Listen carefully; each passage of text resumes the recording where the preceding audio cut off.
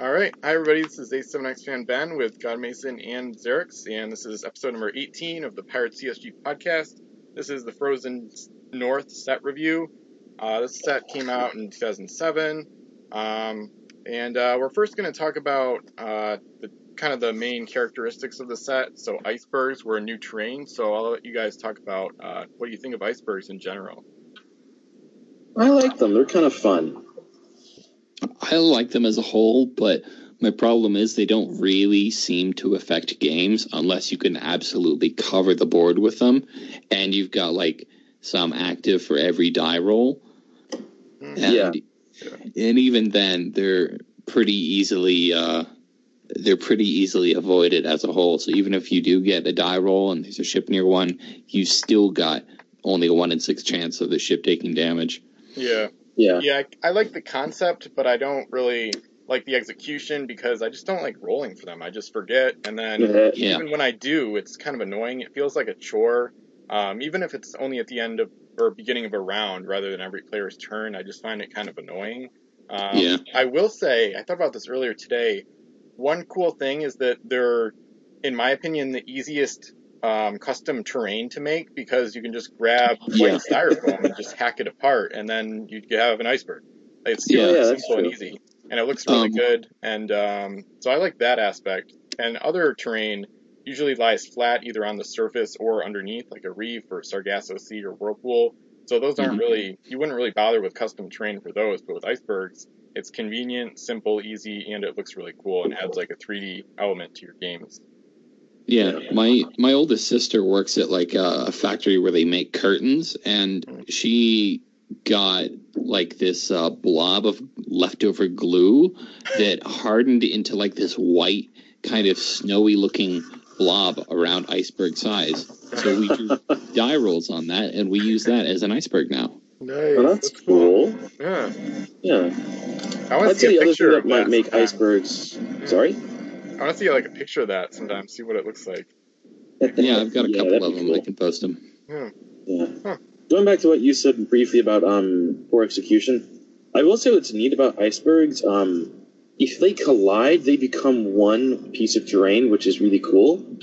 So maybe it's not about like having like a ton of them, but if you had like 4 or 5 of them and they were all just one gigantic moving terrain piece, like if you taped like 3 or 4 of them together, even then I suppose you could still sail around it because they only go S when you move them. Is it S, or am I mixing it up with something else? It's S. Do you suppose they'd be more effective if you could move them L? Yeah, that'd be interesting. That'd be a good house rule, I guess. Yeah, I like that idea. Does anybody else have anything more to add about icebergs? Yeah, real quick, there is a custom rules with when they hit something, or when they hit an island or other icebergs, they split, but then if they can also combine with other icebergs. So there's different, like if you have like a cluster berg, it can split off into individual ones again, or get even bigger. So just kind of house rules you can play around with. So, and I kind of like house ruling to have them move at the beginning of each round rather than every start of every player's turn, but you can play around with that depending on how much you like them. So that's all I got pretty much. Yeah. All right. I guess I would like to push us on to icebreakers next. They were one of the 2 ship types introduced in Frozen North, and they did not reappear afterward. Icebreakers are a cool idea. They allow you to smash an iceberg with a ram action, but most icebreakers, as I covered in my ranking list, are actually pretty bad ships. There's like 1 or 2 of them that are all right. Yeah, pretty much. Like the 1 or 2 that are all right happen to not be Viking, which is ironic in a way, I guess. Yeah. Oh, that was like a card. Yeah, I heard something that sounded kind of like an old racing game or something in the background. Yeah, I heard that too. I don't know if that was my heater or what. I don't know what that was. Yeah. Well, anyway, but yeah, icebreakers, I don't know. They're mostly mediocre. I think they're overpriced. I completely forgot about the first part of the keyword. They do ignore terrain except icebergs when given move action. That kind of justifies the cost a little bit more. Yeah, I forgot about that until recently, and then I I kind of like vaguely thought of it in CG3 because I'm commanding the Polaris privateer Viking icebreaker in that game, Massive Campaign Game 3. So she went over a reef without taking damage. So that was kind of nice. Not a great ability, but that gives me an idea regarding icebreakers that I'm not sure we've thought of before. Could you use an icebreaker as something that you can put smoke shot or smoke pot specialist on and just make a barrier of fog banks? I guess so, yeah. The problem is I suppose you could. Yeah, they disappear at the beginning of your next turn, so you'd have to... Oh, yeah, I was about to mention that. Yeah. Dang. Yeah. All right, I guess we could start the pieces, though. So the first one, the Vikings were introduced in this set. Longships, though. Oh, yeah. Yeah, we could talk about those first. Longships, yeah, we'll get to those after a couple Same kind of problems as icebreakers, for the most part. Overpriced. In the main, overpriced. Kind of unfitting ability. Yeah, especially for, like, the ship type. Historically, longships didn't have a ton of firepower. Yeah. But the way they're presented in the game with 2 cannon shots per mast, that's a little... Yeah, it's pretty silly. I don't like it at all. Yeah, theoretically, some or most longships historically didn't have any cannons at all. So it's really bizarre. Giant crossbows. Yeah, or armed berserkers. Yeah, it was like the opposite of what they should have done. And I like Captain Mike. He proposed on Pojo cutting the prices in half of each longship and then giving them only 1 shot per mast, which works decently. Some of them are underpriced in that case, but you can deal with it on a case-by-case basis like we did for the World game. So I think that's a good house though. So. The Kettering is a really good example of that because you get 3 3L guns, SL move, and a canceller. Yeah. And then, longship, 2 shots per mast. There's other stuff too. It can't pin or be pinned. If it rams, it gets +1 to boarding. You can rotate on the stern like a schooner after the final move segment. And a galley. Then it's got oarsmen essentially built in. So it is a pretty packed keyword. It's got a lot of stuff attached to it. So. Do they really have +1 to boarding? Yeah, if it rams, it gets +1 to boarding rolls, yep. I didn't know that. Built in? Yeah. Yeah, that's part of the longship keyword, yep. Yeah, it's a pretty stacked ability, which that starts to explain the point cost a little more, but I mean, they're still not fit, but it's... One thing I would, maybe not would have changed, but one house rule I've come up with is rather than adjusting the point cost, in place of the 2 shots per mast, I suggested +3 to boarding rolls, which is kind of high, but I think is sort of thematic and partially justifies the point cost. Maybe. I don't have too many longships, so I haven't used them a whole bunch. Yeah. Sounds like you got a lot of little cars, though. Yeah, it sounds like some tiny little old car. Where? Anyway. Right behind you. So I guess we could start the pieces then. So the Vikings were the faction introduced in this set. I think they're like the smallest faction in the game, maybe. They're pretty mediocre, mostly because most of their ships are these 2 types that we just talked about, which are not so great. But they had some pretty powerful ships too. So number 001 is the Beowulf. It's an icebreaker. All icebreakers are 3 masts. This one's 13 points for cargo, L move. The cannons are 3S, 3L, 3L. And then she also gets +1 to boarding rolls and +2 against sea monsters. So it's kind of average as icebreakers go, maybe a slightly better than average, but for the cursed, kind of flagship of sorts, at least in terms of the set numbering, it's a little bit of a letdown. I wouldn't have minded. You mean Viking? Ability. So yeah, I think it should. Because you said cursed. Okay, yeah. But I think it should have more powerful ability. But I don't know, it's kind of boring to me. The links are a little interesting too. It links to Ethan the Farseeker. He links to all Viking ships. But the second link, Sigurd Anderson, who is their fleet admiral. I mean, 9 times out of 10, when you use Sigurd Anderson, someone would try to put him with some kind of re-rolling ability. Yeah, like the Polaris. You could just chalk that up to the link system being wacky. But I would almost never put Sigurd on this ship unless I didn't have another choice. Yeah, I would put him on the Polaris, which is the other Viking icebreaker that has reroll built in.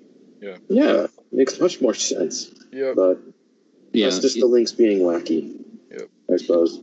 In the context of Three Masters, I mean, because Icebreaker isn't really all that amazing in ability, it's okay. But this is one that's not super well armed. It's on the expensive side. It's not all that fast.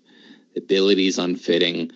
It's like it wants to be a hybrid, but it doesn't know that it should be at least 2 points cheaper. Yeah. Cool. Also, it looks like the picture in the database and the cannons are flip-flopped. Yeah. Because it looks like the 3S cannon would be in the front, but from the picture, it looks like the 3S cannon is in the back.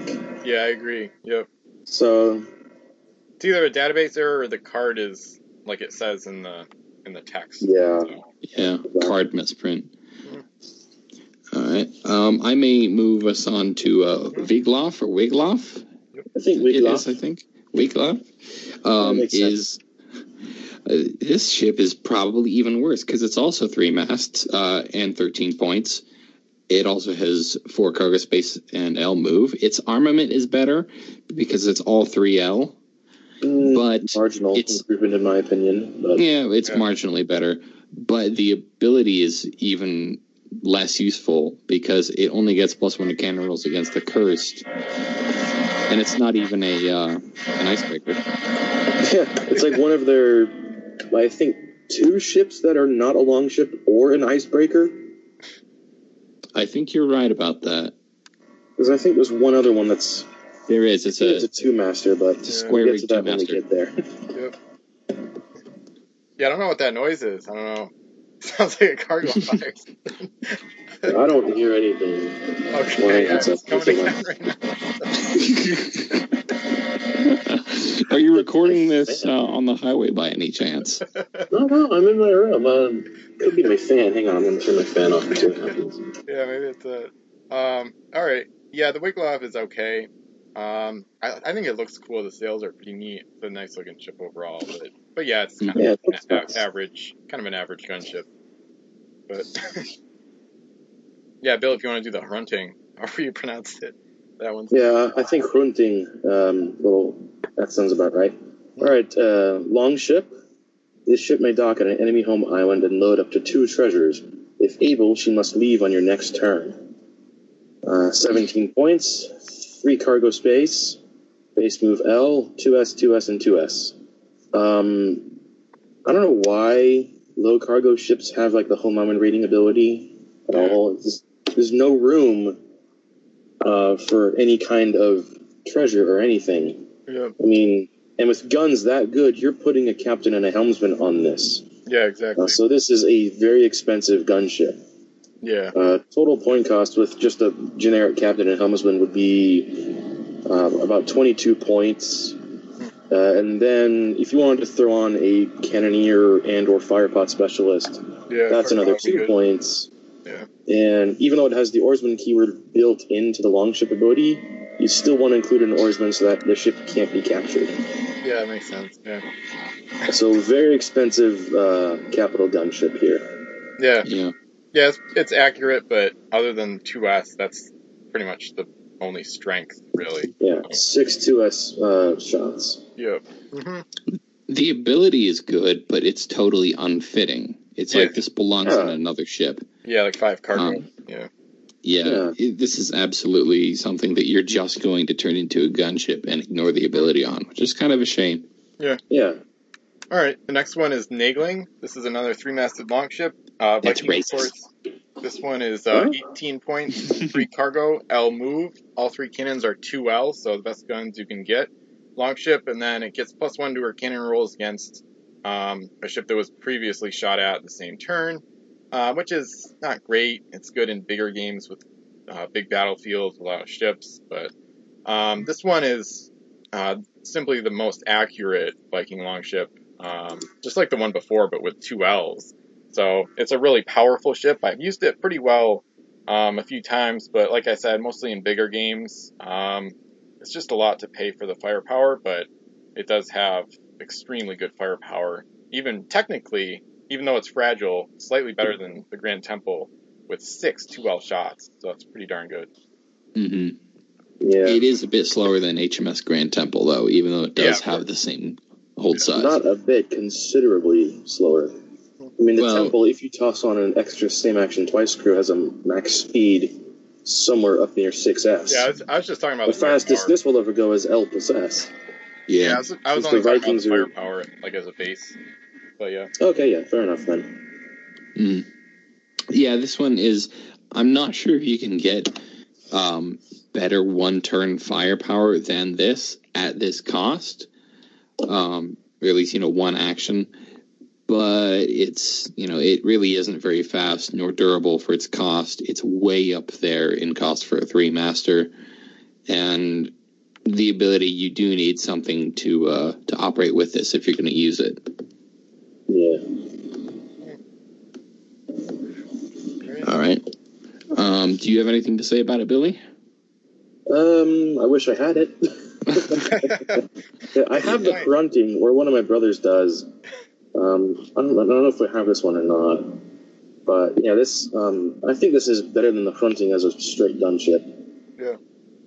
Yeah, agreed. One thing I have an issue with is just randomly, longships are kind of tough to shoot with because the masts block each other pretty badly. Yeah. It's kind of and it's tough to take the masts in and out of. I mean, the way they're built, they've got that one piece that goes right down the middle. So the mast stubs to go in, they've got that little fork thing. Yeah, I remember that. So those are like, whenever we take the mast out, we're like, okay, gentle. Okay, good, the mast is gone. Yeah. If there's anybody out there listening that doesn't have a 3-mast longship, or any longships for that matter, almost all of them have like this sort of structural keel going down the middle, and there's a slot in the bottom of the central mast, maybe even the front mast, that you have to work around. Yeah. Yeah, I would say longships are one of the tougher ships to build. Oh, they're a pain. It's weird. And it's confusing. Right up there with some of the smaller junk type ships. Yeah. Yeah, because when you get them out, it's confusing, especially with the decks at the bow and stern. It's weird. It's really easy to do it backwards and not realize it. So. Yeah. I think the first time I tried to build one, I wound up building it backwards. Or partially, I was like, okay, wait a second now. Yeah. Wait just a moment now. Yeah. Yeah. They're easy to break, I think. That bit at the back, I don't know what deck that's technically called. I doubt it's the poop deck, but I want to say it is. Just because I want to say poop deck. Yeah, that little bit at the back, I found that really hard to get in on the one-masted longships. Huh. Anyway, enough of that. I usually pinch the sides of the hull together a little bit to get the you have all to 3 do slots that. lined. Yeah. I always feel like I'm going to break it, though. Yeah. Yeah. Anyway, Hugin is the next one, if that's how you pronounce it. This is a 15-pointer, 3-masted longship, 3 cargo space, L move, 2S, 2L, 3S. And on the turn, the ship rams, eliminate 1 crew from the enemy ship. This is, as far as it goes, a pretty decent deal for a longship. It's not got the greatest firepower, but it's still pretty good as far as cost goes. Yeah, and the built-in plus on the boards with longship is handy for this then. Since you're ramming and therefore probably boarding another ship. Yeah, pretty solid set of abilities if a subpar firepower for its ship type. Yeah. All right. I think it's pretty good. With that. Yeah, it's pretty good firepower and then really good ability. So it can be, I think it's good bang for your buck in terms of Viking 3-masters, more so than some of the other ones. Yeah. Mm-hmm. Yep. I'm looking at the flavor checks for this. It's like, Wolf Smasher has been charged with training future berserkers. So the warriors aboard his ship fight only when provoked. I love that name, Wolf Smasher. Yeah. Those poor wolves. Wolves are an important thing in Viking mythology. They're good or bad, depending upon myth, I believe. Not 100% depending on how they're needed as a story device. Okay, I suppose this one might take a look at it. Mm-hmm. All right, shall we move on? Yeah. We shall. All right, so the Munin. Alright, longship. After the ship resolves a shoot action, she may move as a free action. Okay, 18 points. The cargo space is Esposas. Ooh, that's pretty quick for a longship. Yeah. And cannons of 2L, 3L, 3L. Okay, the reverse captain ability is overpriced to begin with, really. So, on the other hand, though, this is so far the fastest longship we've seen with the base move of Esposas. So you toss on a generic captain and helmsman, and you've got a nifty little gunship going on, if extremely costly.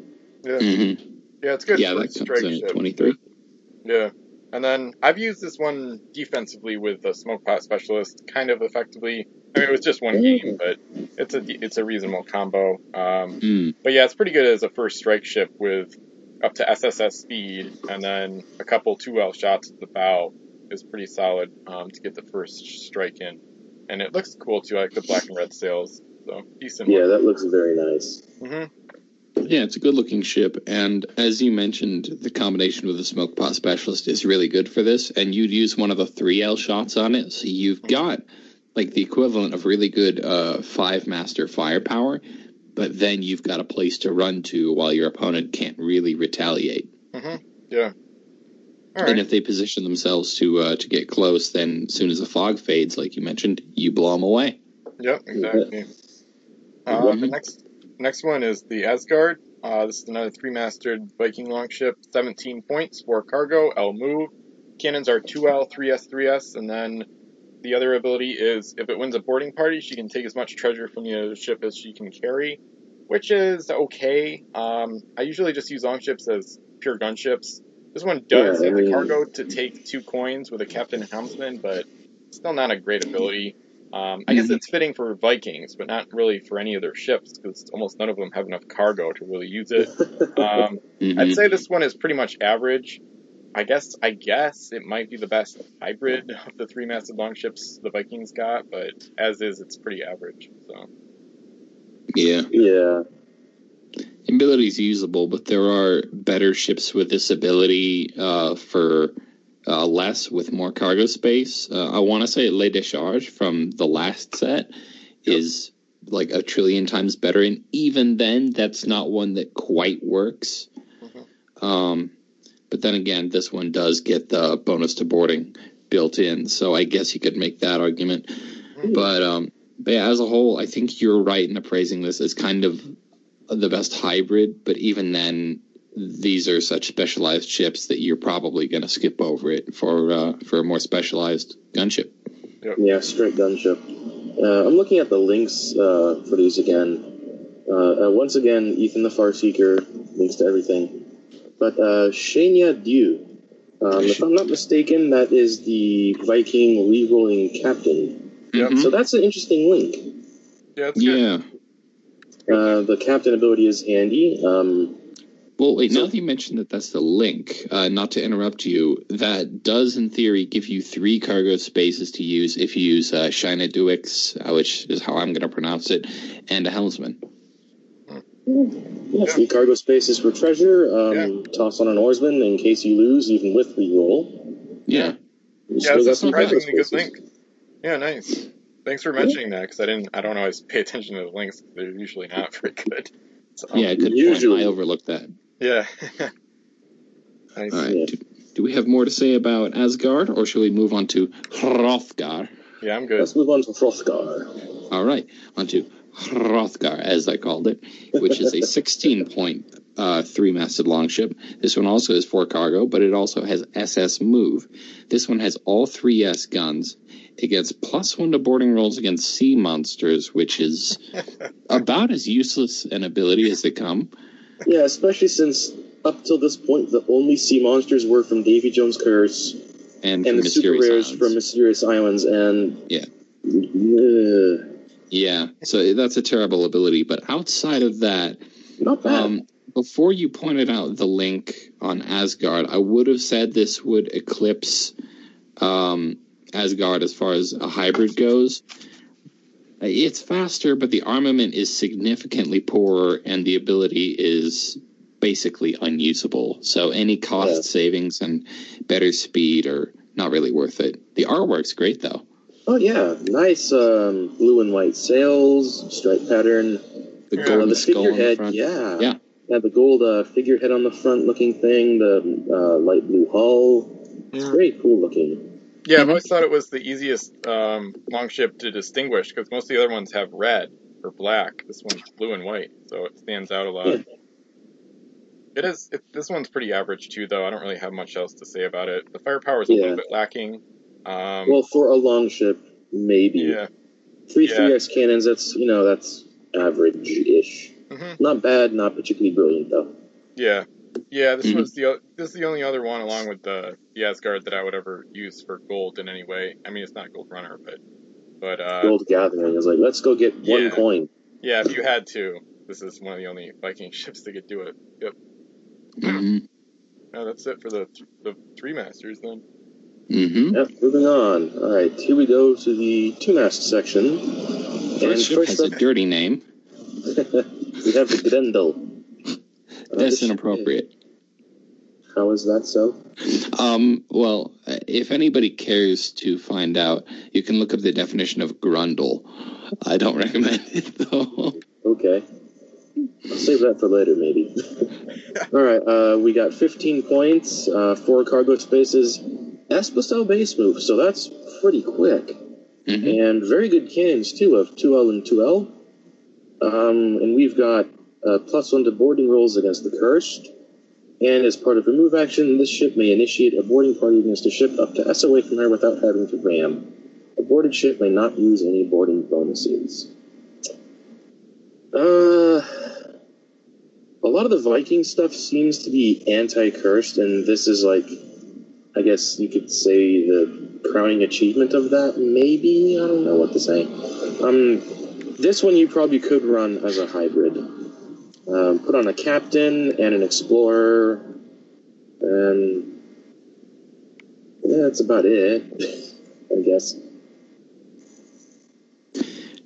All of its attributes are really strong. I mean, it's fast. It's really well armed. The cargo space is great. The S-board ability is good. The faction bonus is useless, but this is like at most, I think, an 11-point ship. And even then, being part of the Vikings, it'd be hard to justify it then. If it were French or Spanish, maybe somebody might find a niche use for it. But as is, while it's got good stats, it's outrageously expensive. Yeah, it's got good things going for it, but it's too pricey to use, really. And I would, at 15 points, I'd much rather use the Hugin above, which was that relatively cheap, good 3-master. So give you a lot more firepower and damage potential than this one. So yeah, the Hugin gives huge ass firepower over this. All right. The next one is the Woden. We're into the 2-masted Viking longships. I like this one. Yeah, this one's kind of weird, but it's 18 points for 2 masts, 5 cargo, L move.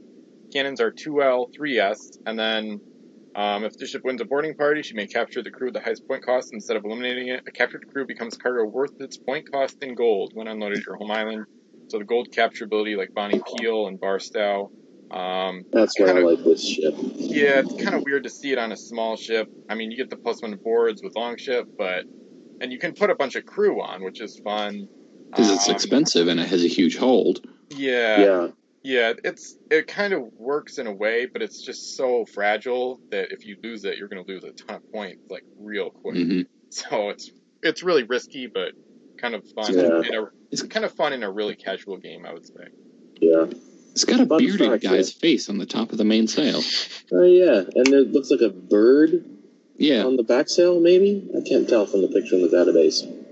Yeah. But fun little thing about this ship. Unless I'm mistaken, this is the only other ship that has this ability on it. Because otherwise, the gold capture ability has appeared always on a crew. The other ship that has this is from the Disney expansion. Oh, yeah. Is a pirate, obviously. Mm-hmm. Which I think comes pretty soon, like 2 sets from now. Yeah, after Ocean's Edge. Yeah. This one, this is a really strange one because I think this might be the most expensive 2-master ever released. It does have, I guess, reasonably good armament, great cargo space, and an ability that I really want to like. But one of my problems with boarding-focused ships is that they always have to be at least reasonably fast, and this is a base move of L. If this had a base move of S plus S or S plus L, it'd be a lot better. But as is, it's slow, fragile, and expensive. Yep. Yeah. All right. Shall we go on now to the... Who's got the next one? I think I've got this one. Yep. All right. The Donar, or Sonar.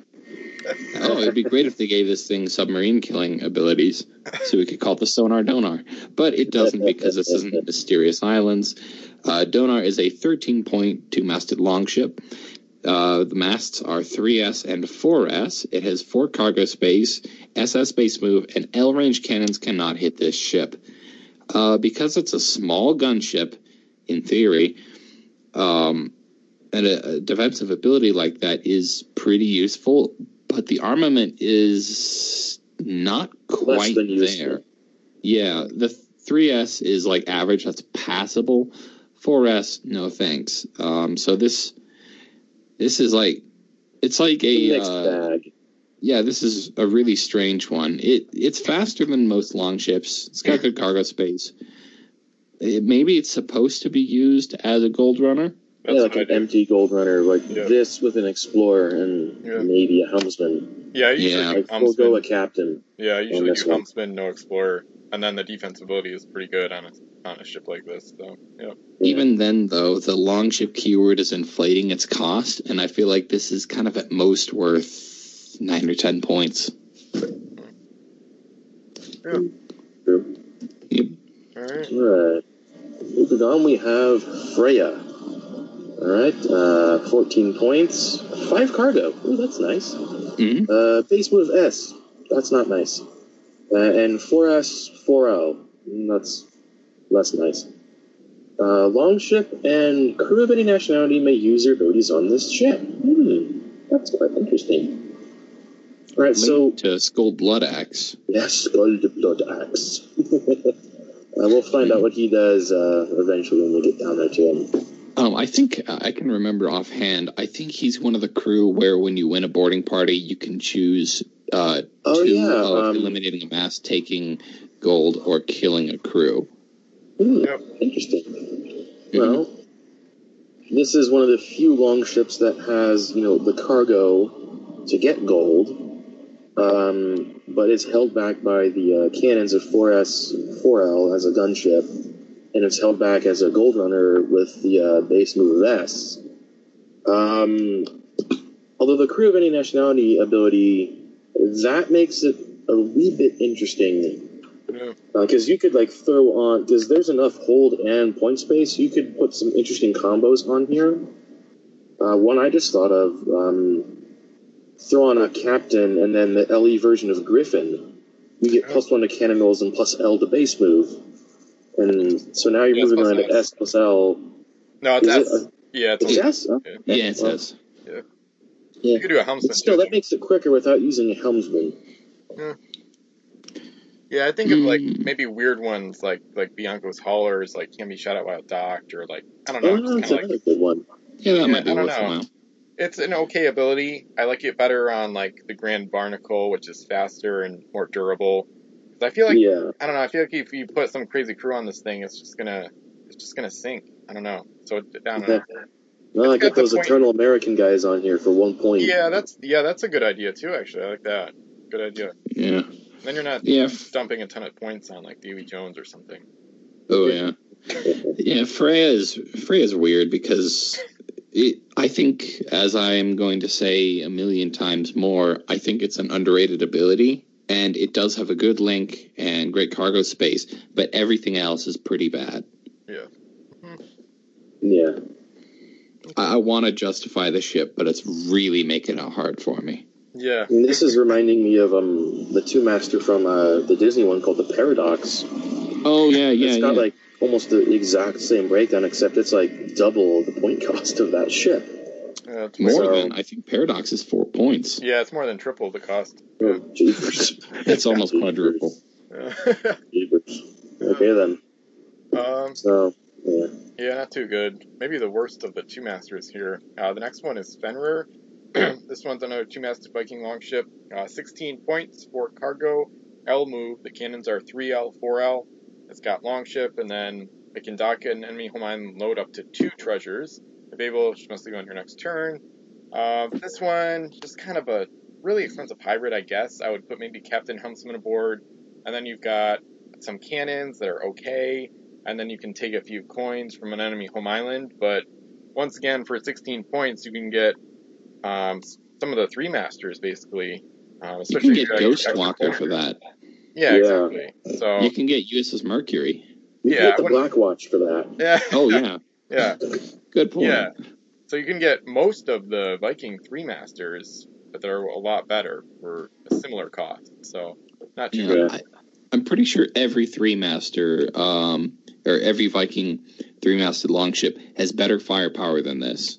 Yep, exactly. I don't think there are any of them that have 4 guns of any kind. Oh, I think there is. I think we'll see it later. I think one of the three masters has a 4 cannon. There's a really bad one. Oh, wait. Oh, I know which one you're talking about. Oh, Elsinore. That purple one. Yeah, it's a good-looking ship, but we'll get to that later. Fenrir. This one you really do want to use as a home island raider. I want to put an oarsman and a helmsman aboard this and nothing else, and just do home island raids. Yeah, that sounds about right for what you try to combo this with. Even then, it's not really fast or durable enough to do that well. Yeah. I feel like a lot of the good Viking combos involve just generic crew, for the most part, because a lot of their named crew, or like almost all of their named crew, are not very good. Yeah, they have like 2 or 3 real stinkers, and I think they only have like 6 or 7 named crew, period. Yeah. They have it's bad quantity and bad quality. So it's like really they have a couple, they've got like 3 good ones. Shina Duax is kind of a crucial one. Yeah. Grim the Savage and Skuld Bloodaxe, they're all just part of the wrong faction. I would argue that Sigurd can be included. Oh, wait, yeah. Sigurd is important too. Yeah, he's better than Anyway, let's not talk about the crew yet because we're still on ships. We're drawing up on the crew, but before we talk about them, we have to talk about Sleipnir. We're getting into one of the two. I'm not an expert in pronouncing fictional Viking ships' names. Supposedly this is the rope that binds the Fenris wolf. Well, it's also binding... it's not really binding my attention that much because it's kind of a boring ship. So Sleipnir is the first of the one-masted longships that we're going to talk about. This is 12 points, has a 2S gun. I guess you could call it 2 2S guns. 3 cargo space, SS move. When the ship carries no cargo, she gets plus S to her base move, which I think is a pretty bad ability. And her base stats are nothing great either, and she's expensive. Yeah. I like the ability on empty gold runners only. This one is only passable because the Vikings hardly have any gold options. So, I mean, the Donar, this one, and another one master we'll see soon are pretty much their best gold options. So, it's not a good ship, but if you're going Viking pure, this would probably be high on your list of gold runners, which is kind of embarrassing for them as a faction, but it still kind of holds true. So, but it's not very good, but yeah. Alright, so we're going on to the next one now? Yep. Alright, we have the Loki. Okay, 14 points, 3 cargo spaces, battle base move, another 2S cannon, and that 2 coin home island raiding ability in addition to longship. I feel there are better pieces that have that somewhere.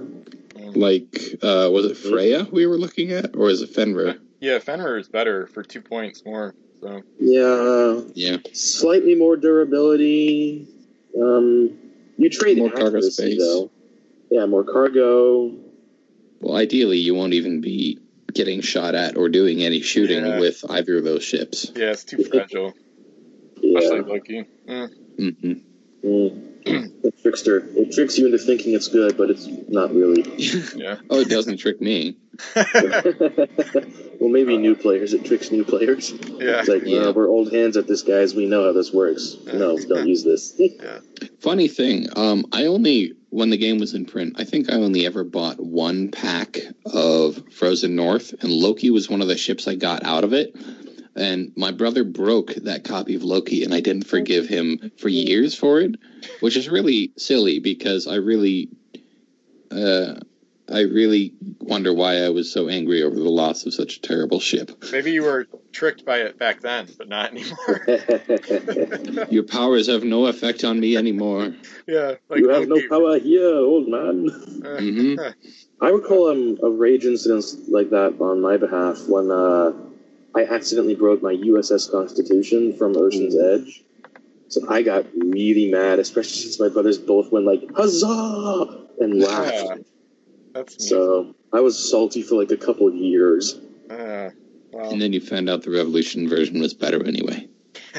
Well, that's debatable. I mean, that's a debate better. for another podcast, maybe. No, let's not get into that here. No, actually, no. We should argue about the merits of ships with multiple variants at some point, but not in this episode. Like a future episode. Yeah, we could consult with the no duplicates list that Wolf has. Yeah, that exactly. Go through that and pick the best of each. Yeah, rank the best of each. Oh god, endless ranking threads forever. Yes, to infinity. Yes. Yeah, let's do it. All right. The next one is Valkyrie. This is another one-masted Viking longship, 12 points, 4 cargo, L move, cannon is 3L, gets +1 to cannon rolls against the curse, but it's only got a couple shots anyway, so this one's, I don't know, I guess just kind of a boring gold runner. I would just put a helmsman aboard and nothing else. The cargo is good, but everything else is it's just not good enough, really, so too fragile. Yeah, it's tiny, it's expensive, it's slow, okay, it's got decent cargo space, but you can't really use it that well. Yeah, unless you know you're going to be playing someone who plays the curse. In which case, maybe you consider using this as a tiny gunship, but... Yeah, speaking of tiny gunship, it sounds like you've got one buzzing around you. Yeah, is there like a vacuuming going on somewhere? What it could be is like the fan in my laptop. Huh. Oh, it could be that, yeah. I thought it was like a vacuum. Anyway. No, there's no one vacuuming that I'm aware of. Do you have like tiny microscopic cars driving up and down your arms? Probably. No, not that I can see. I feel like that's a really old TV skit. I don't know why I remembered that just now. Ernie Kovacs. Maybe those tiny little cars are going to get into a Ragnarok because the Ragnarok. Ragnarok is 13 points. Its only gun is 3S. Cargo space 3, base move L. If this ship succeeds at a boarding party, she may eliminate all of the other ship's crew. Are we sure that this isn't an LE ship from Mysterious Islands? Because this is terrible. Rarity says common. Are you sure, though? Are we sure this isn't like something that escaped from Mysterious Islands? Because this is bad. Oh, well. Yeah. This is, like, Frozen North. That's what it's all about right here. Yeah. At least for the Vikings. Some of the stuff later on, like, that belongs to the other people in the set, is decent, but this is kind of bad. It's like the lowest of the low for the Vikings, maybe.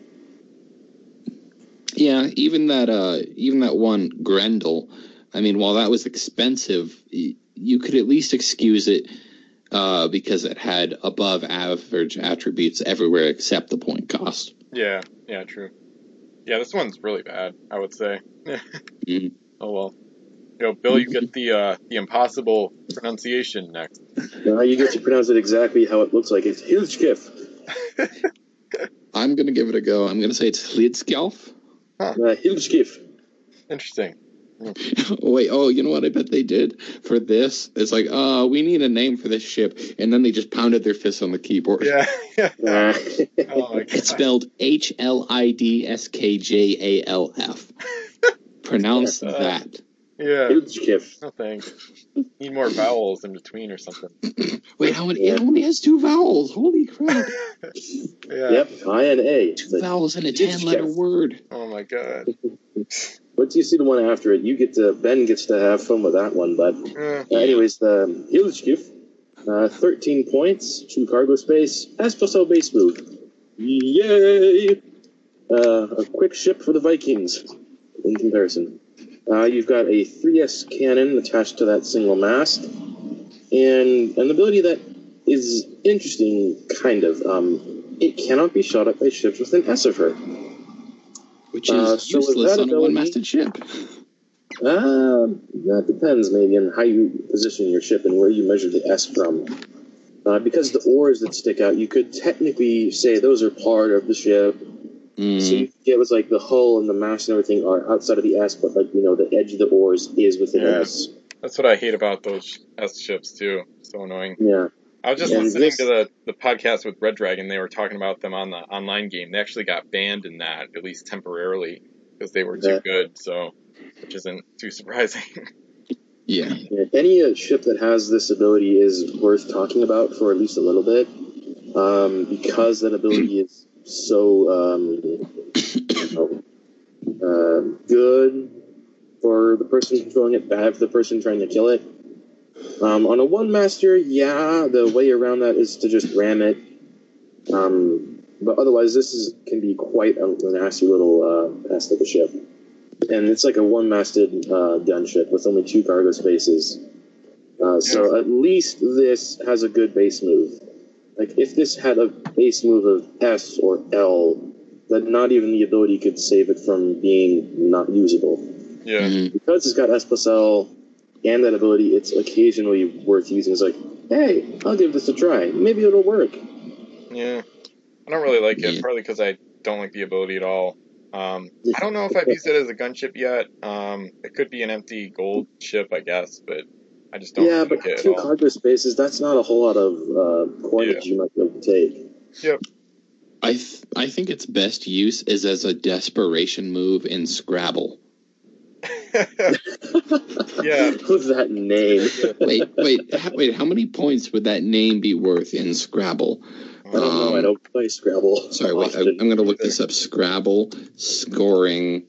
That's a good idea. Letters. Okay, I just looked it up online.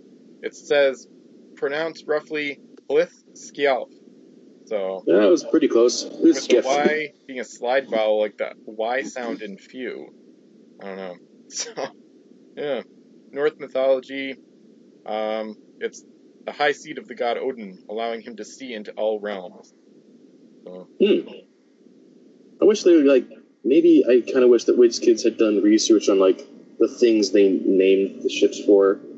So this could have that spying ability or something. Yeah, that's a good idea. Yep. Okay, I did the math. Hlidskjalf is worth 20 points in Scrabble, but because it's probably a proper noun, I don't think you could play it. Oh. Never mind the fact that it's 10 letters and you can only play 7 in one turn.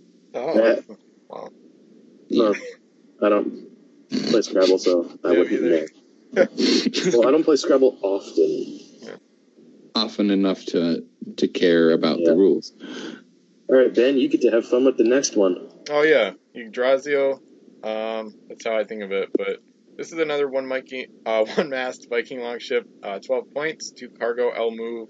The cannon is 2L, and it has a good offensive ability. Once per turn when this ship hits an enemy ship, also eliminate one crew from that ship. So, I mean, at least it's not pretending to be anything. It's just a cheap, or not cheap, but it's just a small Viking gunship. So captain and helmsman, and then you have 2 2L shots, and the first hit will take out a crew. I mean, obviously not a good deal for 17 points, but I mean, at least it's got a purpose. It's not hiding anything. So it's all right, I guess. As their one masters go, not very good. Yeah. It's kind of cool looking. Got a lot of green on it, so it's nice. Yeah, it's got the little tree symbol on the mast, on the sail. The artwork is great. Composed in the one in the background. Yeah. I get a feeling that with that name, I kind of wish this was a fort or one of their 3 masters. Because Yggdrasil is supposed to be the world tree. It connects all the realms. Mm-hmm. supposed to be this massive thing, so it's a piddly little one-masted longship. Like, I'm underwhelmed. Yeah. It's great artwork, but it's at least 4 points too expensive. Yeah. Mm-hmm. Yeah. Probably 5 points. I can think about the Royal James is same ability, but just way better in every way. So. 2 points cheaper, faster, better crew selection, bigger hold. Yeah. 4 points cheaper because it's got the same ability. That's why I thought of it. But, yeah, it's way better. And then there's the Panda too, but you know. Yep. Anyway. Executioner.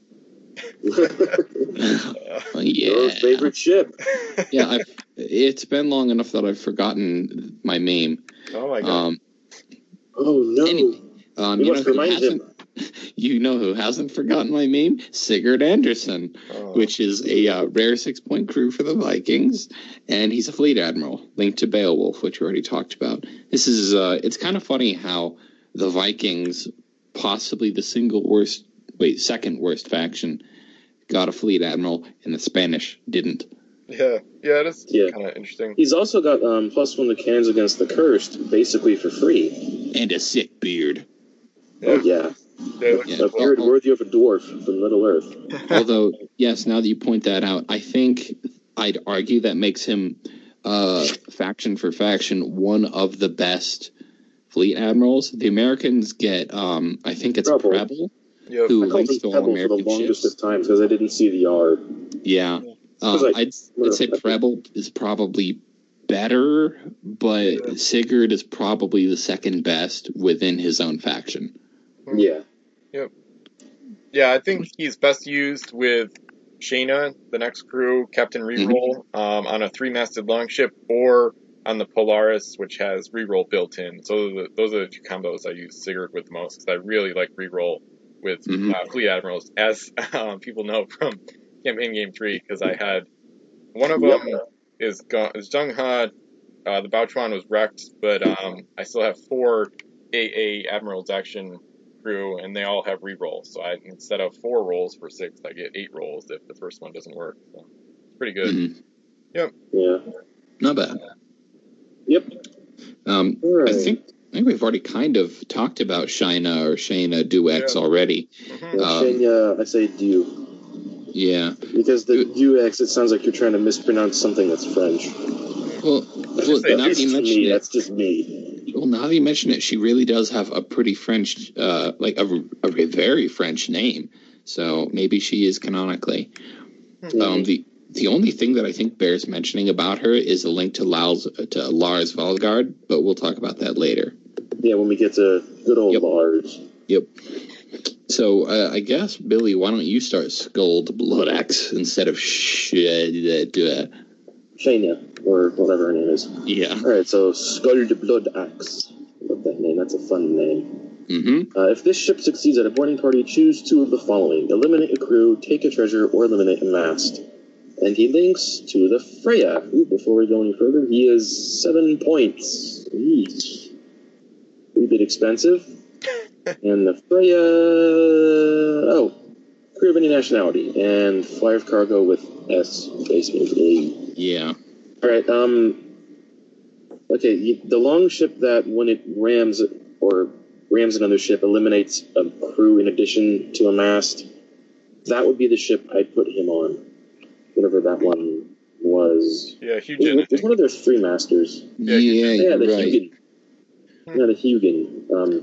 So I would put him on there, or one of their non-longship or icebreaker ships. Yeah. I think maybe he's a little too expensive, because I think this same ability shows up later on, like to the French for like 5 points. Yeah. On one of the regies of Captain Arezio. Yeah. Yeah, it's only worth like 3 or 4 points to me personally, but oh well. Between all the boarding win abilities, this take all treasure, kill all crew, this one's got to be my favorite because you can take down masts and it's just more flexible based on the situation. I'm like the opposite. I don't see this as particularly valuable to me at all. Me either. Because when I do boarding in my games, it's usually against ships that don't have any mass at all, which is part of just how I play, so I don't wind up with a ship that gets pinned.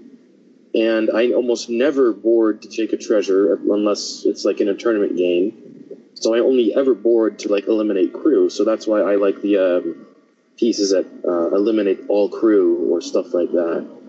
So to me, he is kind of I suppose maybe amongst the Vikings he's okay, but he's not one of their better crew in my opinion. Yeah, here. Yeah, to me it's just not worth using for that cost. I think at 3 it would be more reasonable, but it's got some nice artwork.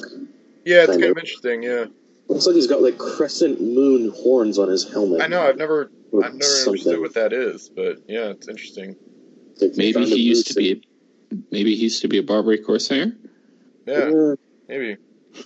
It's like the one kind of represent axe heads or something on his helmet. He's the one Viking name crew I don't have yet, but I like the next one a little bit more. Olaf Lindstrom, 6-point Marine, basic. Should have been 5 points or 4, but it's okay. I've put him on the Slipstream in CG3. I don't know. It's just not. Vikings already get. The longships already get 2 shots per mast, so to put a Marine or a Musketeer on is sometimes overkill or just kind of unnecessary. He does have cool artwork. It almost looks like he's in the apocalypse or something, but he's got a bow and arrow. It looks like he's got like a quiver on his back. One of those pinhead helmets. So I call them the helmets that come to a point. I don't really like them, but that's just me. Since he's a Marine, you could drop him off on an island to do like some island control. Couldn't you? Yeah, I mean, if you wanted. So like have him on one of those gold gathering long ships, drop him off on an island, the first one you get to, and have him there to just kind of guard it against anyone. Since he'll need to be shot twice in the same shoot to kill him if he's on an island. So this is one of those instances where a Marine might be better served on an island. Yeah. Yeah, that sounds right. I think, as a 6-point Marine, he's just super vanilla, and we've kind of established how we feel about Marines in past episodes of the podcast. So as far as point, wouldn't he have been the cheapest one so far up to this point? I think because all the previous ones were like 7 or 8. I think so, because they didn't start throwing the hostile keyword in for another few sets. And the situation there is pretty grim. Speaking of which, we're now going to talk about Grim the Savage, who's 6 points and has the only instance of this ability in the game. This ship may dock at an enemy home island and take as much treasure as she can carry. If able, she must leave on your next turn. The hard part about using this ability is that the Vikings have kind of they don't really have any ships that really can use this ability to its full potential. Either they're slow as heck or they have a tiny cargo space. Yeah. And this is a super powerful ability, so you have to go international. But even then, it's really tough to find a ship that's fast and has a really big cargo space to make the most use of this. I think I've seen him used multiple times on 10 Masters in fleets. Yeah, the treasure ships. Yeah. Like the Guishan or the Balhuan. Yeah. Maybe some of like those few ships that have like 8 or 7 or 6 cargo spaces on them. Yeah. The Americans or the pirates. Well, no, most of the pirates, because they've got cheap ways to bring in crew of any nationality on their ships. Yeah, although the problem with throwing Grim on, say, Darkhawk 2 is 6 out of the 10 point cost.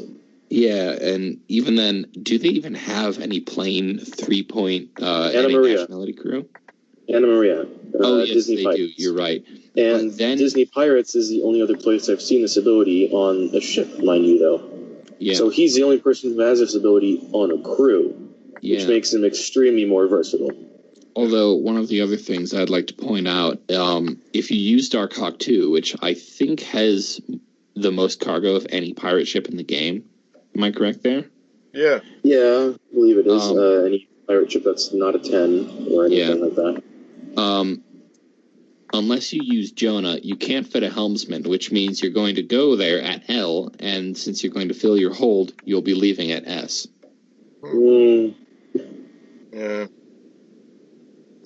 Yeah. So maybe stick to trying to fit him onto like a treasure ship.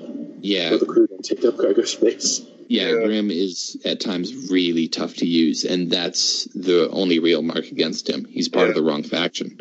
I've enjoyed putting him in some high price fleets. I did use him in a fleet with some hoists. It got kind of crazy. I think it's like a 150 point fleet, but it's one of my favorites I've submitted here. It's kind of wacky. I got Lady Kamel to get him on, to get Grim on the Maui's fishhook. And then I have American native canoes to yank the coins off with their special ability to try to get the coins away from the enemy home island like as fast as possible. And then the treasure like scatters so that it's harder to track down and stuff. And then I did use him successfully in a game against Bill, actually, like he said, on the Guichuan treasure ship in like a really weird game. It was like a custom Waterworld rule set from Brett V45. It was like 200 points, and it's one of the better games I've played. Game. Yeah, it was one of the better games I've played, but it was one of the only games I ever played where everything I did worked perfectly to like a crazy extreme. It was like the most perfect game I've ever played, maybe. Yeah, one of the most one-sided games in a while. Yeah, outside of like the Tournament 2 stuff. Yeah, it was very bizarre, but pretty crazy. But I think I've done a variation on what you were describing, Ben. Do you remember there was like a Home Island Fleet Raider? There's like a Home Island Raider Fleet Challenge. I submitted an American one where I put Grim on Mohican and used... Oh, I remember that. Yeah. Yeah, and then used Frontier to evacuate the gold. Nice. Yeah, that one was... I think that was one of the better ways to use Grim in a small game, but obviously he's at his best in a much bigger game. Exactly, yep. Yeah. Absolutely. And he's kind of a one-trick pony, because as soon as your opponent figures out this guy's going to steal 6+ gold in one turn from their home island, you're going to have a lot of trouble using him again. Yeah, that's the thing about the fleet I used, because I had a cursed crew like Tabitha that allows crew of any nationality. So then I had, if you have that on the Guichuan with treasure ship, crew don't take up power space, and then you have Grim, and then you get Yanko's haulers, which says the ship can't be shot at while docked. Then you have a 10 master that can't be shot at while docked while you take all their gold. So it's pretty brutal, but it does require, 60 points without support. So it's you want at least 100 points to optimize Grim to its full potential. But he's a really fun crew, and like you talked about, really unique. I'm glad we spent a good amount of time on him because he's really cool. I just thought of something going back to your was it the American one you used him on, God Mason? Yeah. Since they're technically generic crew, if you stacked enough of them, you could use cargo masters to make this even better. I would I mean, officially under the rules, yes, but at the same time, I kind of play under a house rule that they're not, like, it's not that they're not generic crew, but the ability to stack that is so powerful that it's something that, like, I am literally never going to build a fleet around. Yeah, I don't really like cargo masters in general, so I can't disagree with you there. Yeah, I think cargo masters should have had the limit keyword on them. Because of just how good they are, how well they scale with fleet size. Yeah, I think they should be 3 ships or 5 get +1 cargo. Then they can't be abused in big games. But the only hard part about that is because I think that would be hard to keep track of. That's my only real criticism that I have with that. I just don't think limit's that much of a drawback, personally. At least I haven't found it to be, for the most part. Yeah. All right, so who gets the next guy? I think it's you get Ethan the Fart Sniffer. I mean, that's what his artwork looks like he's doing. He looks like he's in the middle of a whiff. Yeah, the artwork for him is a little weird. It's like some kind of odd oil-looking painting with an indistinct background. Anyways, 4 points. And this ship ignores terrain except icebergs when she's given a move action. Islands are not terrain. Duh. Once per turn, if this ship is within S of an island, you may mark the island as explored without docking at it. The island becomes unexplored in regard, and the database cuts off right there. Cars are back. So it's S explore plus terrain ignore. It links to all Viking ships, and I don't know what's so great about him. Yeah, I mean, the terrain ignore, that's handy, I guess, for the long ships. Yeah. Because icebreakers can do that by themselves. But the S explore ability is... it's kind of got the same stigma that broadsides does. Like the broadsides attack, people either really love it or really hate it. So, and I've never found a use for it really in anything. Yeah. Within the Vikings, I would put him on Grendel with a helmsman and just use him to explore islands. Yeah, makes sense. At SSL with, terrain ignore and then proximity explore. Yeah, like a scouter for your slower, more cavernous, or your slower ships that have, in theory, more cargo. Yeah. Ethan the Farseeker is basically Gale Force 9 in crew form. Yeah. He kind of looks like, Hiccup from the first How to Train Your Dragon movie. A little bit. I only ever read the How to Be a Pirate book. I never realized that... that was a fun little book when I was young. I never realized that that was what was going on. I just thought it was like some kids movie when it came out. Yeah. I really should just see it for the sake of it. Do you have anything to say, Ben? No, not really. I've tried to use S Explorer, but it wasn't very successful. That's all. All right. Yeah. Lars Belgard is the next one. He's 5 points. When another face-up crew on the ship would be eliminated, turn it face down instead. So the Doctor ability, I think it's worth 4. So it's pretty pricey. A link to Shayna, like we talked about. It's an okay link, but the Vikings don't really have a lot of big gunships with big cargo holds where you can protect a lot of crew. So I think Lars is a mostly useless crew for the Vikings. Don't have a whole lot of crew worth protecting either. Yeah, exactly. So he's not very useful overall. But oh well. Yeah, I think that those abilities are of questionable use on, even in bigger factions. So having one that's part of the second worst faction doesn't really make any sense to me. No. They should have just gone with anything else, even a plain SAT crew. Yeah, something used. Yeah. Yep. Yeah, that would have made the link actually really good. Oh yeah, that would have. Yeah. Yeah, that would have made that an excellent link. That would have brought a lot of life to the Vikings. Oh heck yeah! I mean, they don't have any. Now that I'm looking at this extra action crew. Yeah. I mean, there's Sigurd, but that's like a fleet. Yeah. But they don't have a sim action twice. They don't have an extra action. They don't have the sack or anything like that. Yeah. I mean, heck, even I think the Corsairs and the Jade Rebels and the Mercenaries had some kind of that, even if it was overtly expensive. In some cases, they had one of those crew. Yep. Yeah. Yeah, the Vikings kind of stink. When it comes to crew, yeah, kind of. Yeah. In general.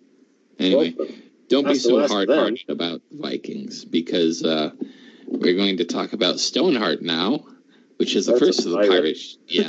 The first of the pirate ships in here. Stoneheart is a 13.5 master.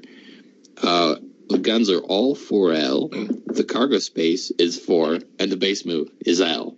So this is basically 4L in ship form. And its ability is just a plain reroll with a link to Vlad the Iceblood. This is not statistically a very good ship. And correct me if I'm wrong, but isn't Black Swan the same point cost? Yeah. 13. Black Swan has, the same point cost, but you get better guns. Different ability. Yeah, better ability, better guns, I think a better base move. Stoneheart's SSS versus L. Ship. Well, I wouldn't use this to go cannon fighting. I'd use this maybe as some kind of boarding-oriented ship because of the reroll. I guess so. Like 5 masts. That just for me that screams put an S border on here to board away from S, so I don't have to worry about being pinned or any of that stuff. Reroll, I can use that for pretty much anything. Boarding, same action, mysterious island. So, yeah, this is not a very good straight brawler, but I wouldn't say this is a bad Viking 5 master because reroll is one of the best utility abilities. Oh yeah, duh. I know what I'm talking about. This is one of the It's not a bad pirate fiver. I think it's bad compared to the other stuff they have. Like, okay, yeah, compared to the other things they have, it's like not as brilliant. Yeah, I'm thinking about Black Swan and Victoire, and I mean even Grand Barnacle is a little better. Deliverance is far better. I don't really see a specific use. I mean, maybe put one of their Admiral crew on there to get the reroll built in, but other than that, it's just kind of meh. It's very meh. It's just nothing. Meh. So it has new. Kind of describes this whole set. Meh. Yeah, most of it. Yeah, Stoneheart's problem is that the thing with like a lot of bad ships is that they at least have one redeeming ability that's like way above average. This is kind of at average or below in every respect. The only way it's special is because it's big, and it doesn't make good use of that. Yeah, exactly. Yep. Yeah. You could just make you could just jack up the speed to like LS. It would be about right, or make all the guns like 3L, and it wouldn't even be underpriced or OP. So yeah, pretty mediocre or worse. The next one is way better. Oh my god. Oh yeah, is this me for the Diamond Strike? Yeah. Alrighty, Diamond Strike. Okay. He struck gold. I got diamonds. It's better than gold. Alright, we got 14 points, 4 cargo spaces, base move of L, all across the board, rank 3 S cannons. Alright, that's the abilities now. This ship gets +1 to her cannon rolls against any non-pirate ship, so the world-hitting ability. And once per turn, you may eliminate one of the ship's crew to give her an extra action, so you've got Sack built in. Damn, I do. Yeah. So this is quite an interesting ship here. Even for the pirates, you have, interesting things, period, across the board. So even though the cannons are printed at 3S, you're essentially sailing around with like a 2S rank cannons. And you've got the ability, one of the best ways to get extra actions in the game, to just eliminate one of your crew. Yeah. So there's all kinds of nifty things you could probably do with this ship. Yeah. You could put a helmsman and an explorer and load it up with oarsmen and sack out to an island really quickly to get some gold. You could put a captain and helmsman on here and sack food and go that way. That's what I do. You could get fun and crazy and put Captain Nemo on here and sack the crew that you eliminate, or sack the crew that you capture. Yeah. So this is one of those weird ships or odd ships where the combos for this could never really be completely flushed out. I think they can. You just need to spend time on it. A lot of that might be true, but the pirates, by the fact that this is pirate, means you can do a whole lot of weird stuff with it. Yeah, lots of crew combos. With like Sack Doctor Crew and the 2-point recruiters, right? Does that combo not quite work? I don't know. That one's confusing. Okay, I don't think you can sack a crew. Okay, no, if you sack a crew, it has to be completely eliminated, otherwise you don't get the extra. Yeah. So using a doctor with that ability doesn't work. The only way to get what you're talking about with the recruiter to work, you would have to have someone board your ship, win the board, choose to eliminate a crew, and you choose to specifically to eliminate your recruiter crew. Can you shoot at your own ships? No, you can't shoot your own ships. Okay, because that would be a good way to just kind of cheat that. The only way you could shoot your own ships is if someone rolled a 6 on an all-powerful. That's the only way you could do that. Then you have to get them to shoot at the ship you want to get shot at. That's a good point too. It's like, typically when someone rolls a 6 on an all-powerful, they look to find ships that are within, striking range of each other. Yeah, I would say the Diamond Strike is one of the best, brutally effective gunships out there. Two of the best combative abilities ever, both built in. Even one would be quite good for this point cost. So basically you have 4 2S cannons, and then I would probably just go relatively basic and do Captain Helmsman, and then I guess probably 3 Oarsmen, and just really smash everything. So it's a simple, effective, and kind of budget-wise 4-masted dreadnought. Yeah. Just imagine if it was faster base move, it would be extraordinarily powerful. Yeah. It's a good thing, I guess, that its base move is L. Yeah, yeah, I think so. The next one is Jaguar Spirit. This one is another 4-masted pirate ship, 12 points, 3 cargo, SS move. All the cannons are 3L, and it gets +1 to cannon rolls against a ship that was previously shot at by another ship this turn. This one's not nearly as good. The speed and cannons are the cannons aren't better, but they're long range, so that's nice. It's kind of just a basic gunship, though. I don't really see anything that really stands out too much. I would just do Captain Helmsman, maybe Oarsman, or an equipment, but I will say I don't like the artwork. It's strange. It's got this yellow design towards the bottom. It's kind of a weird, yellow, green, gray. I don't know. I think it's kind of cool looking, in my opinion. Okay. It's kind of nifty. It sets it apart from other pirate ships. I just don't like or just other ships in general. Yeah. I like it because it talks about in the flavor text how it's crewed by Mayan villagers, which I think implies it's supposed to be kind of a Mayan-styled ship, and it does look like that to me. So I like the artwork, but I don't think the ship is anything that special. Yeah, the rest of that flavor text, who fled the Spanish Main hundreds of years ago, so it's how did these guys wind up in the north? It's wait a second now. A couple hundred years. You think they could have sailed up there by then? Yeah, they finally rowed themselves up there in their catamarans and found this thing. Or whatever. You don't need to row. This has masts and sails. Okay, fair enough. Somebody tell them then. Yeah, they must have captured it or something. I don't know how they'd build something big. Yeah. By the way, who's got the gruesome job of talking about the next ship? Oh, you do. I think you do. Yeah. Oh, I do? Lucky before you do, I'm going to interject here. Whoever built this and took the picture for it for the database has got me so mad. Yeah. Because they put the last mast in the third mast spot. Yeah. Oh. Yeah. That gets me so mad when I see it, because, they've broken the deck or messed with the deck to make that mast fit in there. No, don't they all have the same slot size? I don't think so. No, the back one is a little wider. Yeah. We've played so much, we know it. You know what I want to do one of these days then, just to make Cyrex cringe? I'm going to get a bunch of some 4-masted schooner from Ocean's Edge and just put 3 back masts into the deck. If Anyway. you do that, I might go to Colorado and hurt you or something, or wherever. And I would deserve it. Anyway, as you were saying, the picture of this ship we're about to talk about is utterly gruesome. Which is fitting because the ship's name is Gruesome. It's an 11-point 4-masted schooner that, as we talked about, has a horrible messed up picture with the 4th mast in the wrong spot. Those masts are 2S, 2S, 3S, 4S. It has 3 cargo and a base move of S+S. And once per turn, the ship may randomly take 1 treasure from any ship she touches.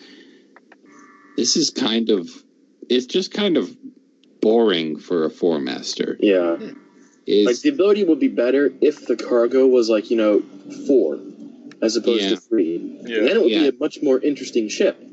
Because you could ram a ship, let the ability kick in because you're touching it, then do the ramming and the shooting and the boarding, and then if you win that board, you could potentially, I think, take another treasure. Yeah. But to do that, you'd need at least 2 open cargo spaces, and you're never going to have 2 open cargo spaces on here, because there's only 3, and you need a captain and a helmsman. I think it's slightly underrated, especially because the next one is admittedly way better, but I kind of like the Gruesome. I kind of have a soft spot for it. I think it's a solid ship, not great. I kind of like Schooner to turn into the other ship, not ram it, and then board that way. Or not board, but use the ability, I should say, because then it just requires touching. and then you don't risk losing the helmsman or whatever in a board. And the guns are okay across the board for the most part. I like how the 2 S's are towards the front, so if you didn't want to take a treasure, you get like a Firepod Specialist. It's not great, but I think it's a little bit. Yeah, the most accurate cannons in the front. Yeah, it's not too bad. I want to use Spanish Main Jack Hawkins on this, as well as maybe Joe Card plus a helmsman, but that's kind of going nuts with a ship that's supposed to be on the cheaper end. Yeah. It's a decent combo, though. The artwork looks pretty interesting, because I think I have this one somewhere, and it's drab and crusty looking, which is, I guess, appropriate because of the flavor text.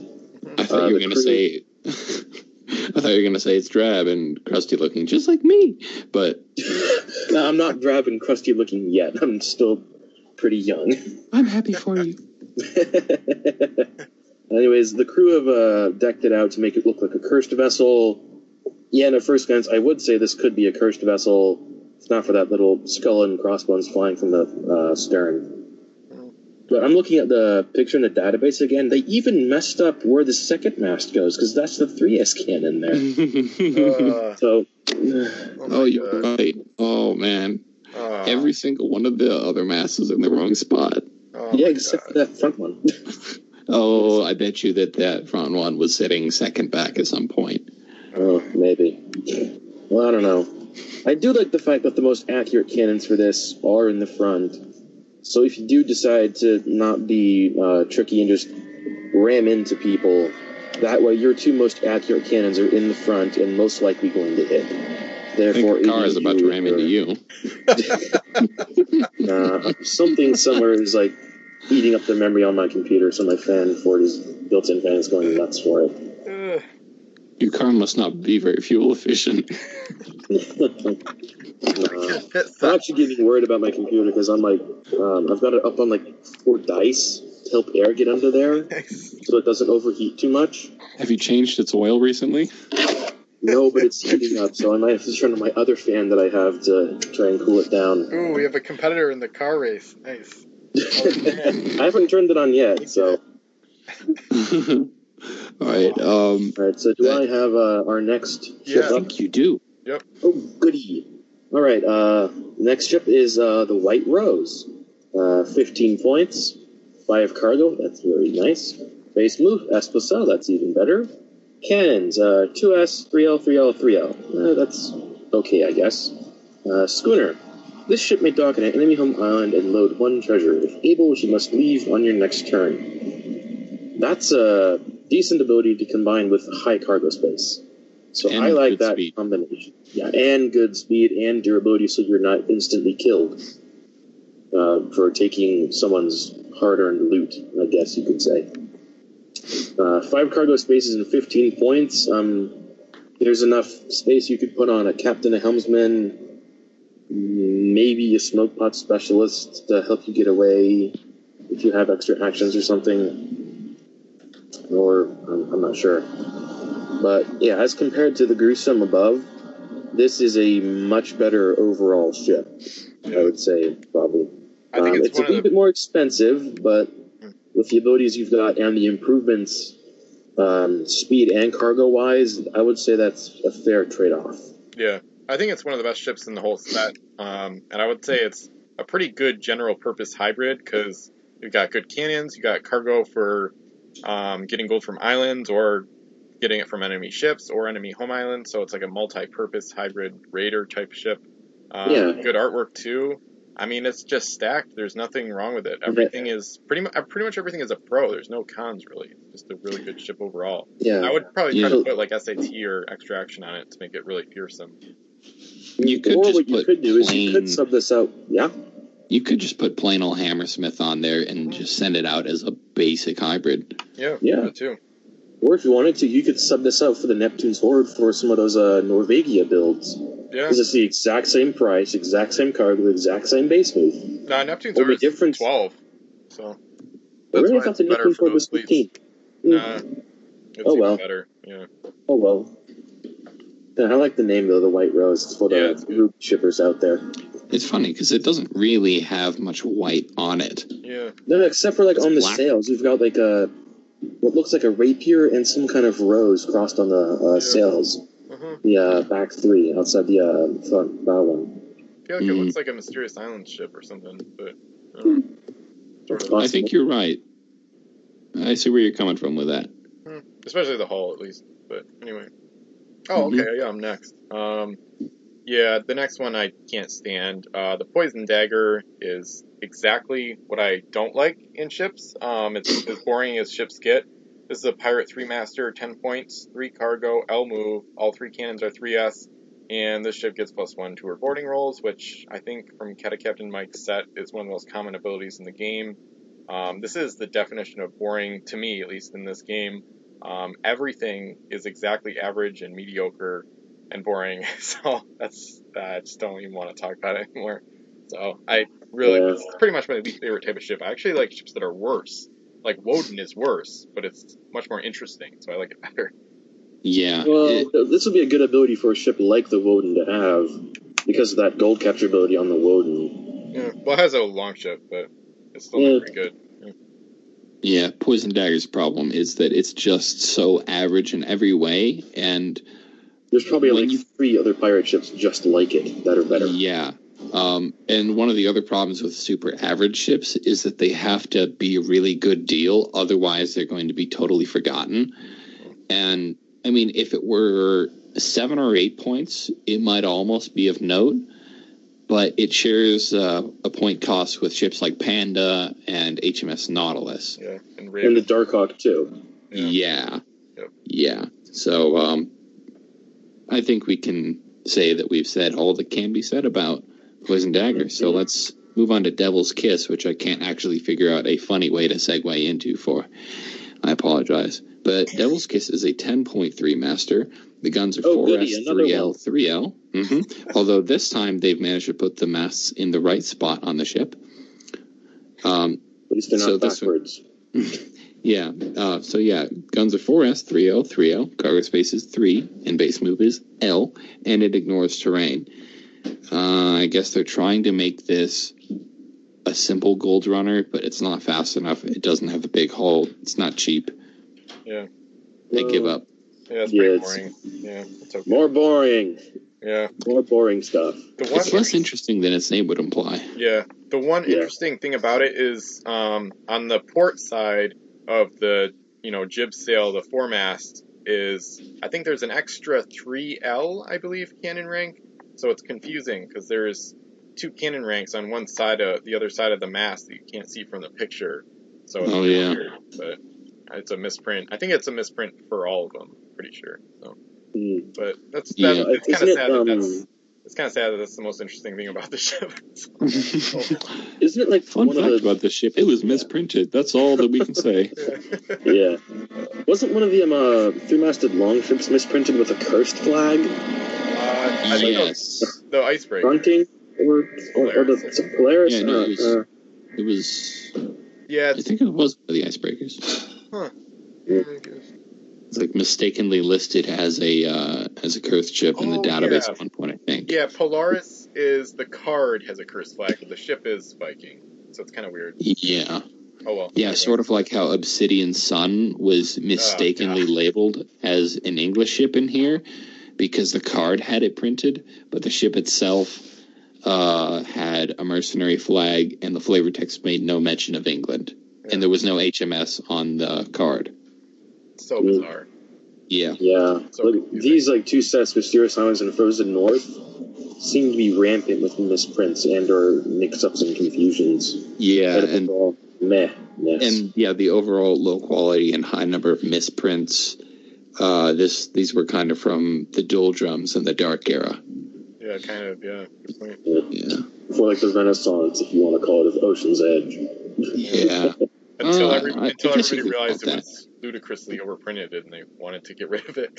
And also happens to be ludicrously average as well. Yeah, with a lot of 2 or 3 standouts. It had a lot of lame stuff, but it also had some really good stuff. But we'll talk about that later. Yeah, not very balanced, actually. Next set review. Yep. Mm-hmm. All right, so moving on. The Plague of the North. A 2-masted blockade runner style ship. 8 points, 3 cargo spaces, S+S space move, 3L, 3L, and +1 to cannon rolls against Viking ships. Yeah, I like the fact that it's 8 points and moves S+S. That's pretty good. Well, boy, do I have a ship for you. Oh, God. Basic little gunship. Reminded him. Basic little gunship if you don't have the executioner. Yeah, I think it's okay. Pretty much everything except for the ability is decent, but not great. But then the ability is just, it doesn't matter. So yeah, because who's gonna play Vikings often? Yeah, or pure Vikings. Not many. Yeah, not many people. Yeah. Mm-hmm. All right. Oh, well. Yeah, I don't think there's anything more to say about that. Yep. Yeah, moving on. The more next boring one, stuff, kind of. Yeah, the next one is worse in my opinion. The Full Moon is another Pirate 2-master, square rig this time. 9 points, the 2 pirates cargo, are looting us. L move. Both cannons are 2S, and then it gets +1 to boarding rolls and +2 instead if her opponent is a sea monster. I mean, other than the cannon accuracy, this one is about as boring as it gets as well. So, cannons are good, but nothing else really. Mm-hmm. The ability is just totally unfitting. Not fast, not equipped with a big cargo space. Yep. It's just poorly put together. Yeah, the pirates are mooning us with this one. Yeah. I gotta get on my fun game or something. They're mooning us. It's like, suckers. Yeah. What I want to do with Full Moon is I want to take like a really big stack of them in a box and just throw it on the floor and make a big thud sound. Speaking of which, the next ship on the list is named Thrud, which sounds like something you don't want to call someone. But funny enough, this is one of the few longships that does not belong to the Vikings. This one's 15 points. It's 2 masts, both of which are 3S. It has 2 cargo space and SS move. It has the Home Island Raider ability, but it's 2 treasures instead of 1. So, which... exciting but underwhelming at the same time. Yeah, it's cool that, okay, the pirates get themselves a longship, but the ability is totally useless because this only has 2 cargo. Yeah, so either send it out empty or waste the ability and do a Captain Helmsman for base invention, which is a waste because of all the flavor text is interesting here, though. The Thrud was once an honest merchant ship until her crew decided that robbing unsuspecting towns was more lucrative. Yep. Since when is a longship a merchant ship? Like, what the heck? I guess the merchant ship, I think something like, the Hoya del Sol. That's a merchant ship. Yeah. This is, not. I mean, even by ship designs, like, there's not a lot of space. Maybe they were traveling salesmen? Okay, merchant, like, in quotation marks, and you're like, we are going to sell your stolen goods. Yeah. Or something. Maybe they went from an honest merchant ship to a dishonest merchant ship. I don't know. Mm-hmm. All right, shall we move on? Yep. We shall. All right, Hura Mazda. 1 master, 5 points, 1 cargo space, base move, 4S for the cannon, and one of the ship's treasures is worth +2 gold when unloaded at your home island. This is one of the few times I will say that a gold bonus ship is not worth using. Yeah. It's not fast enough to go and get gold. There's not enough cargo to go and get gold. I mean, the only thing I can think of is, like, for people who, like, purposely build bad fleets. Like me? No, wait, no, I don't do that on purpose. Yeah. Some people on the site have, like, purposely done that, like, with, like, a large group. They purposely build bad fleets, and then they give it to the person, like, to the left of them or something. So, like, this will, like, be, like, one of those ships you include in that. Or if you're a collector and you don't want to ever punch ships out, then this is something to get. But gameplay-wise, this is not very good. Yeah. I do have one use for it in mind, although it's probably not all that great an idea anyway. Leave it docked at your home island empty, and then just bring a hoist over. And they just unload 1 at a time, and you get a +2 bonus on every gold. Yeah. The only problem with that is that you'd be taking a hoist out of action for multiple turns. Yeah. Well, that depends on the hoist. If you have like a bare bones frontier, you could like completely drain an island and then just spend like. Frontier's a really good ship, though, that I'm inclined to crew up. Yeah. I think Frontier's an amazing ship, and I would not want Frontier just sitting around. Yeah. The only other problem with that, it's like the gold factory strategy. You have to redock at the home island, so it's best to use this with a ship that has 2 move segments. Xerix and I have a ton of experience with that from tournament number 2. It's a core part of the UPS Universal Pirate Shipping strategy pioneered by Darren. So it's better to use like Genny Gallows on a ship with at least SS speed, or Maurice Aristide on like the Coeur du Lion, for example, and stuff like that. The Ahura Mazda, I don't know, she's just not good enough. And the cargo is so tiny that you can't put any crew on it, basically. So you'd have to send her out empty to an island at just L, and then come back at L with 1 coin. So you could do Gentleman Jocard and a helmsman. Oh no, I'm not doing that. That's still not worth it. 10 points? Really, What do you mean it's not worth 10 points? Worth it, really. No, not even 10 close. points you could get Micron. Yeah. To make any fleet better. Yeah, you could. Or for 5 points you can get Banshee's Cry and Mermaid uncrewed. So, yep. Yeah. 2 Elpasol moving ships. Or even better, for 17 points you can get La Loup Garou. Yeah. And then, this ship only has a 4S cannon, so she's not much of a gunner. But that's the next person. Good segue. I know, I'm trying to get in my pun game. But Gunner is a generic SAT crew, so roll a d6, 5 or 6, you get the same action twice. For 3 points for the Pirates. It is a clone. They already had Calico Cat from Spanish Main and Le Requin from Crimson Coast. So the Pirates have kind of an embarrassment of riches, as they say, in terms of extra action crew. And this is just another example. This is probably the least well known, especially from, Frozen North is a little bit rare as a set, kind of. But, I mean, any faction will always take more of these, so it just gives them even more of an advantage in larger games. So, great ability. And he links to the Plague of the North, which is interesting a little bit, but not very. Not really. Only a little bit. I gotta check out I don't have time to figure out a funny way to announce Vlad the Iceblood as the next crew, but as opposed to Vlad the Impaler, he's Vlad the Iceblood. Yeah. Oh, Vlad's although I think no, I don't have anything funny to say about that either. Anyway, Vlad the Iceblood is Russian. 4 points. He ignores terrain and he's escorting, so he's basically Ethan the Farseeker without a link to everything. Yeah. This is not. I mean, I like to think that this is a good ability, but I'm not sure how many ships can really use this. You'd want something as cheap as possible with a small cargo space and a really high base move. Yep. He links to the Stoneheart. Wait, does he? Yeah, the Stoneheart has it because his database text cuts off.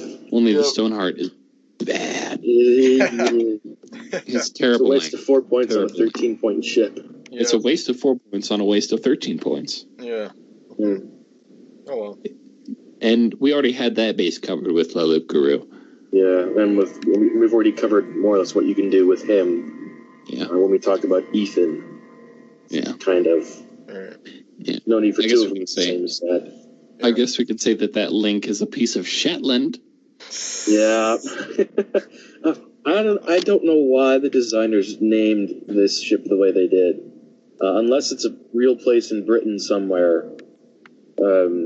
It's gotta be, because there's the Shetland ponies. We're talking about the HMS Shetland, by the way. Yeah, HMS, the first English ship in the set here. We got 5 masts, 16 points. Base move S, so that's not particularly brilliant. And the rest of it isn't particularly brilliant either. Cannons of 2S, 3S, 3S, 3S, 4S. So they get continually worse the further back you go. And once per turn, if this ship is touching another ship, she can randomly take as much treasure from the other ship as she can carry. That's a good ability to have with lots of cargo, but that's not a good ability to have when you're like as slow as a snail. I mean, there's no way this is going to catch another ship that has any gold worth taking. Yep. So, and the fact that, the English are, like, renowned for, like, we have Uber gunships to, like, go and kill everyone with. This is one of their few 5-masted ships that you can't really turn into a gunship easily. Yeah.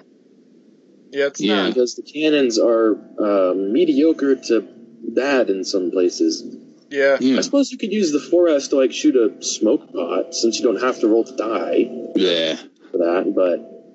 I think the sails are kind of interesting. They have, like, a fade-out green-white pattern. It's kind of interesting. Okay, yeah, the artwork is interesting looking, but... Yeah, kind of. It says... The rest of it is kind of bleh. Yeah. Shetland, also called the Shetland Islands, is a subarctic archipelago that lies northeast of the island of Great Britain and forms part of Scotland in the United Kingdom. So there's that. Alright, so that's why they called it this. Yeah. Yeah. Because otherwise, I could not imagine the designers purposely naming a ship like this. Yeah. Unless it was, like, from an actual place.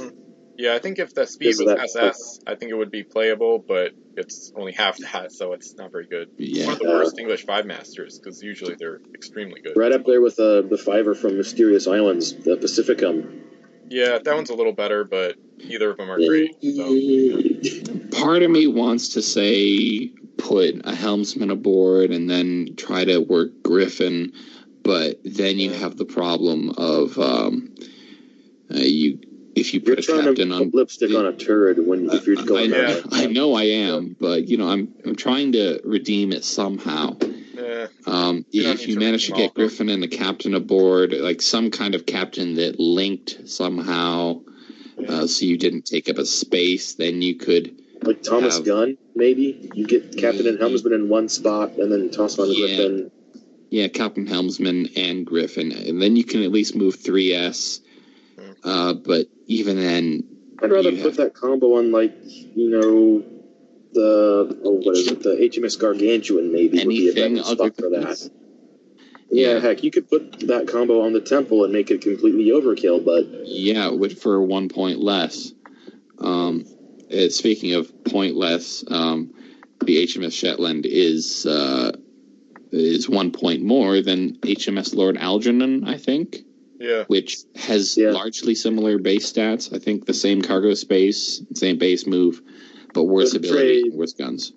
Yeah. I would argue the Algernon is a better ship than this in almost every single way. Yeah. No, the cargo speed is...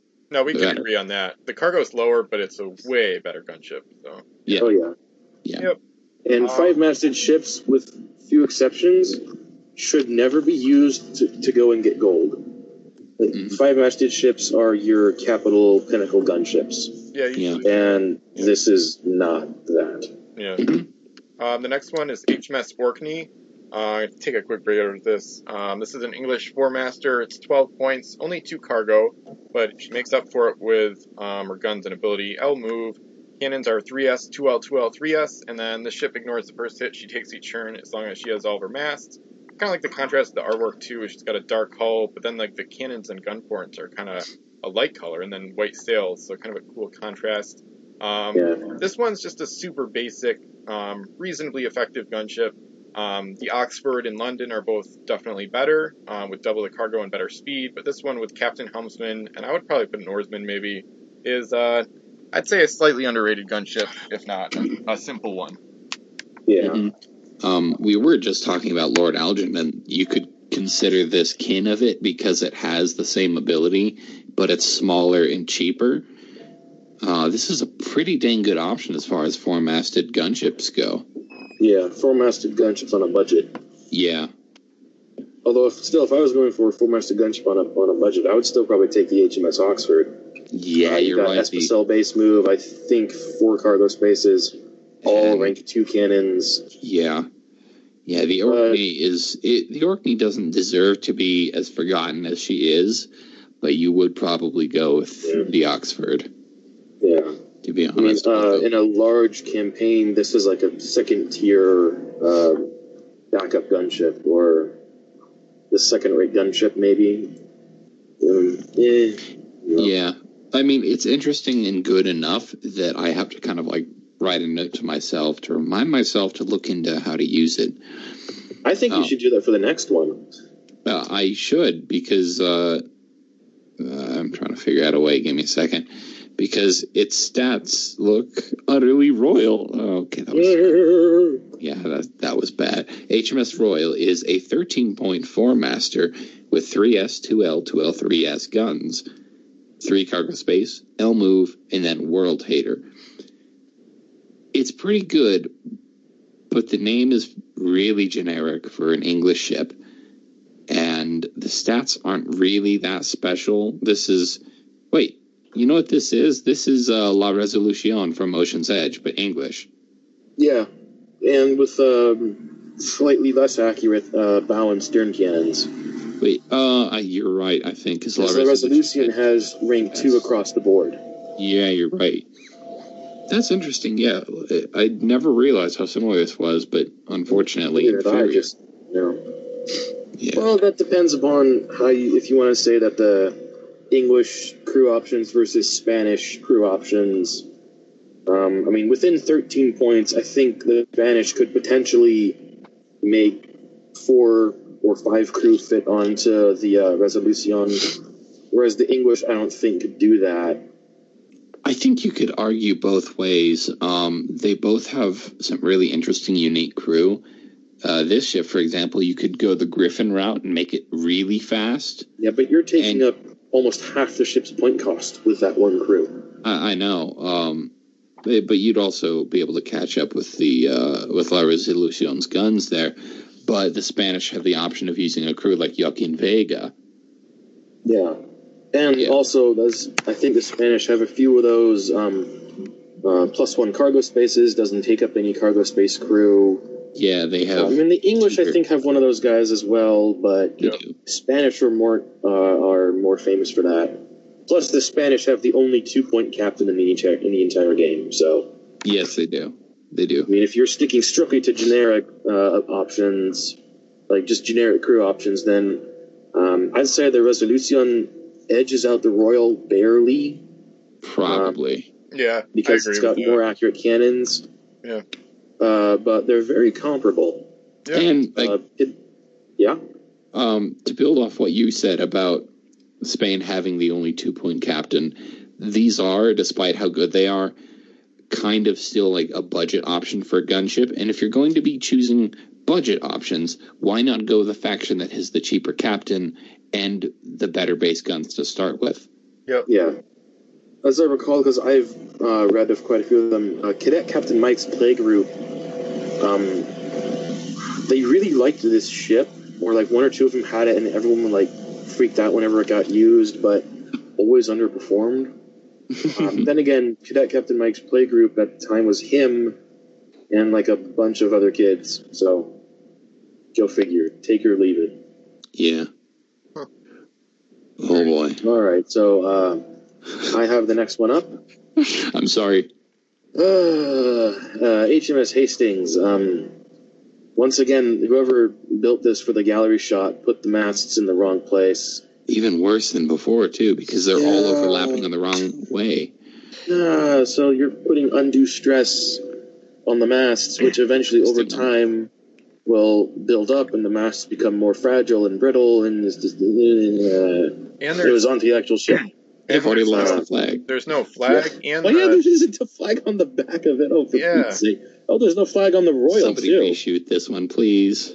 There's no flag on the HMS Royal either on the back there. I just noticed. Oh, for Pete's sake. Anyways, on to the actual ship. 12 points for cargo, base move L, cannons of 4S, 3L, 3L, 3S. Okay, it's kind of like the reverse of the which has the 4S on the back. If this ship has a captain crew, she gets +1 to her cannon rolls. Not a bad ability. Average cannons, except for that one in the front. Decent cargo space, reasonably cheap. Kind of strikes me as like a subpar budget gunship. Like if you've got a small collection and you have this, you're probably going to wind up using this quite a bit.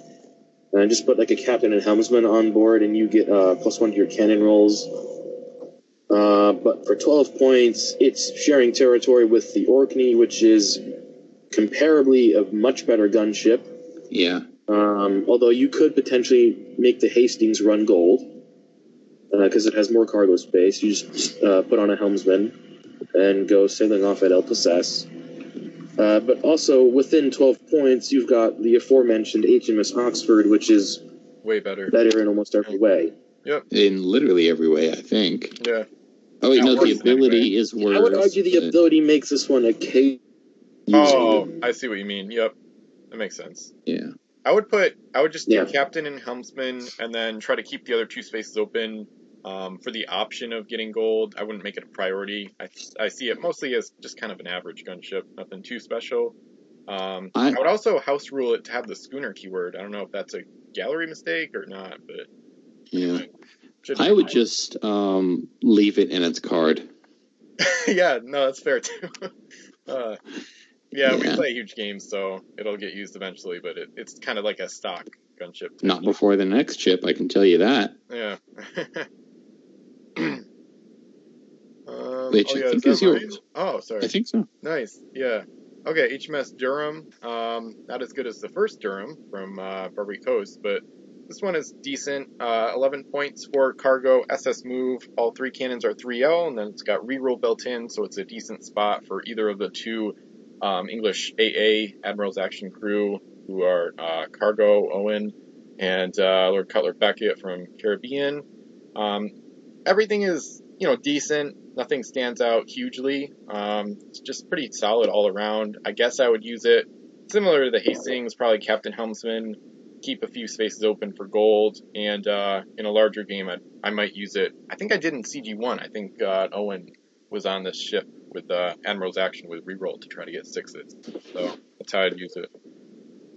Oh, I think Xerex dropped out there for a second. Yeah. Huh. Yeah. Seeing something from him, he's saying he got cut out. Are we able to... It says he lost connection. Do we have any way to bring him back in? Yeah, we should be able to. Here he is. Okay, here I am. There we go. No idea what just happened. Yeah. Yeah, it just had lost connection. Weird. Okay, that was weird. But we're still on HMS Durham. You haven't missed much. Oh, goody. Durham. Yep. Reroll. It's the HMS Pride, but for 1 point more. Yeah. I mean, HMS Durham overall is not too bad. She's solid in kind of every respect. Nothing too far out there. But within the set, I think she's one of the better ships. Probably, yeah. Yeah, it's a solid ship overall, yeah. Oh, no, Flavor Text has the first mention of Griffin, I think. Oh, Captain Griffin's crack crew of gunners have won battles in which they were vastly outnumbered and outgunned. Wow. Good that's for like them. That's a vague mention, for Flavor. Have to be in that wiki someday. Yeah. And speaking of the Durham, it's the, on the duplicates list, you've got the HMS Durham from Barbary Coast. Yeah. Which is a 4-masted schooner. Which is really funny, considering another ship that's coming up, which also had a contemporary in Barbary Coast, HMS Granville. Yeah. But we'll skip over the Duke of York. Well, no. I'm saying coming up. Okay, we're going there. Not yet. Yeah. But speaking of the Duke of York, I'm about to take a Duke all over the Duke of York. Because... take a Duke. Because HMS Duke of York is one of those not quite there ships. She's 13 points, and for that you get 3 masts, which are all 2L, 3 cargo space, and L move. So already you're in a position where she'd better be a really solid gunship if you're going to justify her over the existing 3-masted gunship competition, even 3-masted hybrids. You've got stuff like Grinder, or even within the English, you've got the Nautilus.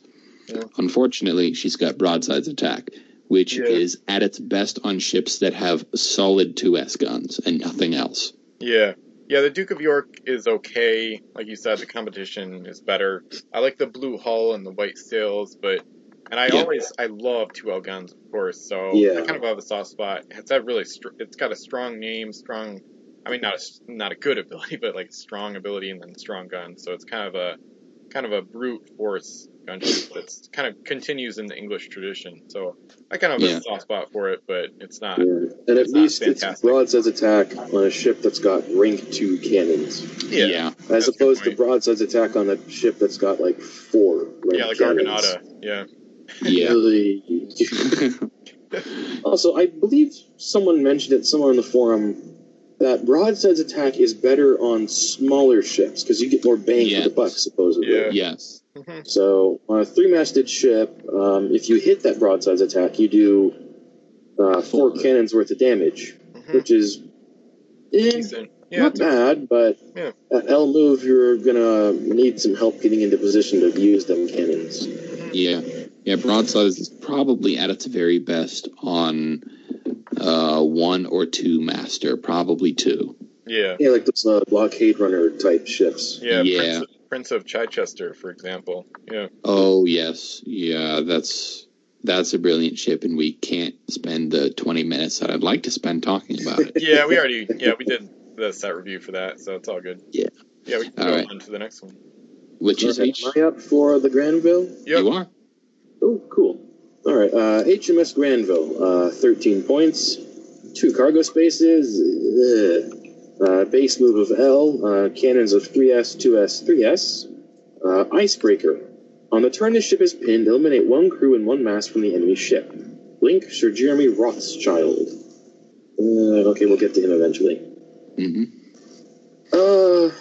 Okay, I like that the English, or I think everyone except the pirates or something, got an icebreaker or one of the set-specific ships. But this is kind of meh, in my opinion.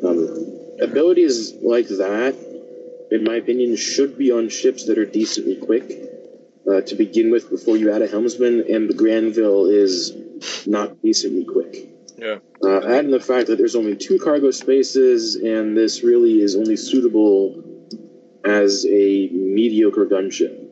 Yeah, I think it's one of the most, offensively oriented icebreakers. And I imagine ramming a wood ship with an ice-breaking ram thing on the front, that would do a lot of damage, so thematically, I guess the ability fits. Yeah. Yeah, I would do Captain Helmsman, and then you've got reasonable cannons, and then do some extra damage. So, as icebreakers go, it's still average, but at least it's reasonably powerful compared to the other icebreakers. I just took a quick look at Jeremy Rothschild, and I'll say more about that when we get down to him. Yeah, it's not everything. That's interesting, actually, now that I took a look at him. Yeah. Granville did top my ranking of icebreakers, but when we look at it, Granville really is nothing special. Yeah. Which really says a lot about the quality of icebreakers in general. Yeah. And I always thought, small nitpick, that it was strange how there was a deck on the back of icebreakers where there was no mast. Yeah, it's a little odd. Yeah. Were these supposed to be 4 masts, but someone forgot to put the final thing in?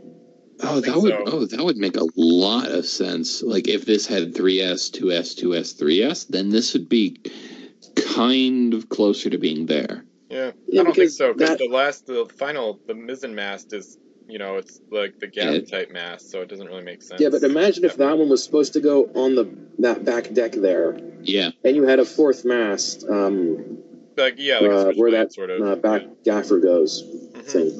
So if all icebreakers were 4 masts as opposed to 3, would they be better or worse? Yeah, probably They'd be better. More durable, yeah. All right, then. I mean, because they're all kind of just mediocre, but we'll talk about the rest of them as they come. Yeah. Next one is HMS Yardbird, which is kind of a weird name.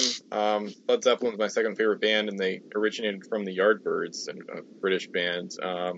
But this one's a 2-master, 8 points, 4 cargo, L move.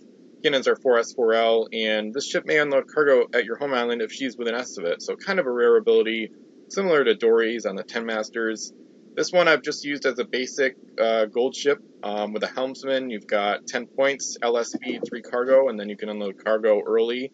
So you save a little bit of time on the way back, and then you get out a little bit faster. So she served me decently in Vassal Campaign Game 2, where I was the English. Other than that, I haven't used her too much, but I mean, for the English, she's a decent gold runner, just kind of, just a decent one to consider. But yeah, I think in all my campaigns that I've played, the English have used this at some point or other. Yeah. I think her most memorable use was during that Winter Economy game, where the English used her to drop things off with an S. Like, sail with an L, use the ability, and then use the remaining S to turn around and sort of head back out. Yeah, it's a decent budget option for the English to run gold. Although, obviously, I'm going to say there are a lot of better ships for this point cost. I'm not going to say what you expect me to say. I looked up the definition of Yardbird because I was curious, and it's either a new military recruit that you give all the crappy jobs, or a convict. Oh, that might explain the flavor text. Yeah. Yes, HMS Yardbird is crewed by former American Confederates who fled to England rather than rejoin the Union. Mm-hmm. Huh. Where do you think they ended up when they fled to England? Kirkwall, maybe? I don't know. Yeah. It's possible. Seems like it. Yeah. Well, that's coincidental because the next ship on the list is HMS Kirkwall, which is another two-masted blockade runner. This one's also the last one wasn't. So this is a two-masted blockade runner, and for that for 8 points you get a 3S and a 4S gun, SL move, 2 cargo space, and then S Explore. It's like a scout ship. Yeah, it's not a bad for any game. It's not a bad option for one. It does have a pretty good base move. Yeah, at least it's quick. It's a little expensive, I think. It's probably 6 or 7 points worth. Yeah, I think so too. Well, this is one of the ships with the S Explorer. This is actually one of the most fitting because you don't need a lot of cargo, but you do need speed and a reasonable cost. It's kind of the perfect scout ship. It's just that scouting it just doesn't work that well. So, and the English did use it in 40-point games. Yeah, it doesn't work very well. But they got out to the islands, but it didn't really help that much. And they were eliminated. One of the first factions eliminated in that game. So, I don't know. It works. It's fitting, but the ability just doesn't pan out in the long haul. So, even in big games where you'd think it would be more useful. So, oh well. And you can't use Griffin to make it ultra fast because it's just not expensive enough. Mm-hmm. Yeah. He's only really worth using on capital ships that need help. Yeah, he really is. Yeah. Mm-hmm. Or in niche situations like on HMS Gibraltar. Yeah. Mm-hmm. Although in that situation, it kind of is a capital ship based on whatever. In a way. All right. Yeah. All right. HMS Tweed. Mrs. Tweedy. Tweety Bird. Yeah. Or some guy's old tweed jacket. Exactly. All right. 10 points, 1-masted ship, 2 cargo spaces, S+S, a nice little 2L cannon, and L-range cannons cannot hit this ship, which is a pretty nice little defensive ability for a smaller ship. Otherwise, kind of eh.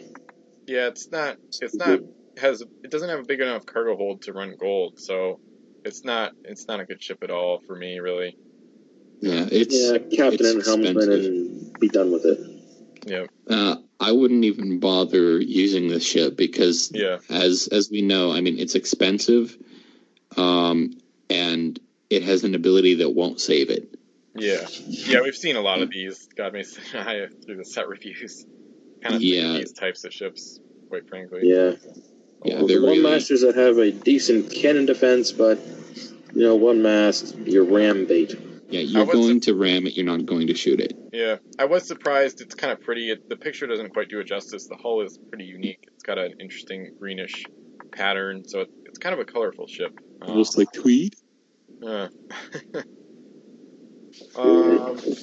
right. The next one is First English Crew. Well, only a couple, but Peter Miles, English Crew, is 6 points, and a really unique ability to see on a crew. I want to say, like Grim the Savage, I think it's the only time it was on a crew. Once per turn, if the ship is touching another ship, she can randomly take as much treasure from the other ship as she can carry.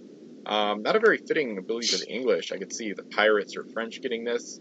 So the English getting it is kind of funky, but Yeah, besides, I don't have a whole lot of vastly cavernous ships for him to use his ability on. Yeah, I would say I would use this on maybe a schooner, so you wouldn't have to ram. The Prince of Chichester is one that I've put him on in terms of combos. Yeah. I don't think I tried that out yet, but that ship can't be shot at within S, and it's got 5 cargo, so you could do like Thomas Gunn, captain with helmsman, and then this guy, oarsman doesn't take up space, blah, blah, blah.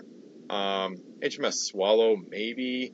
I guess there's not a lot of great English hybrids, but HMS Oxford with Thomas Gunn, maybe. But yeah, he's kind of interesting. He would be, I think, more fitting in a different faction, but he's still a unique crew to consider, just kind of for the hell of it, just to see like what you can do with him.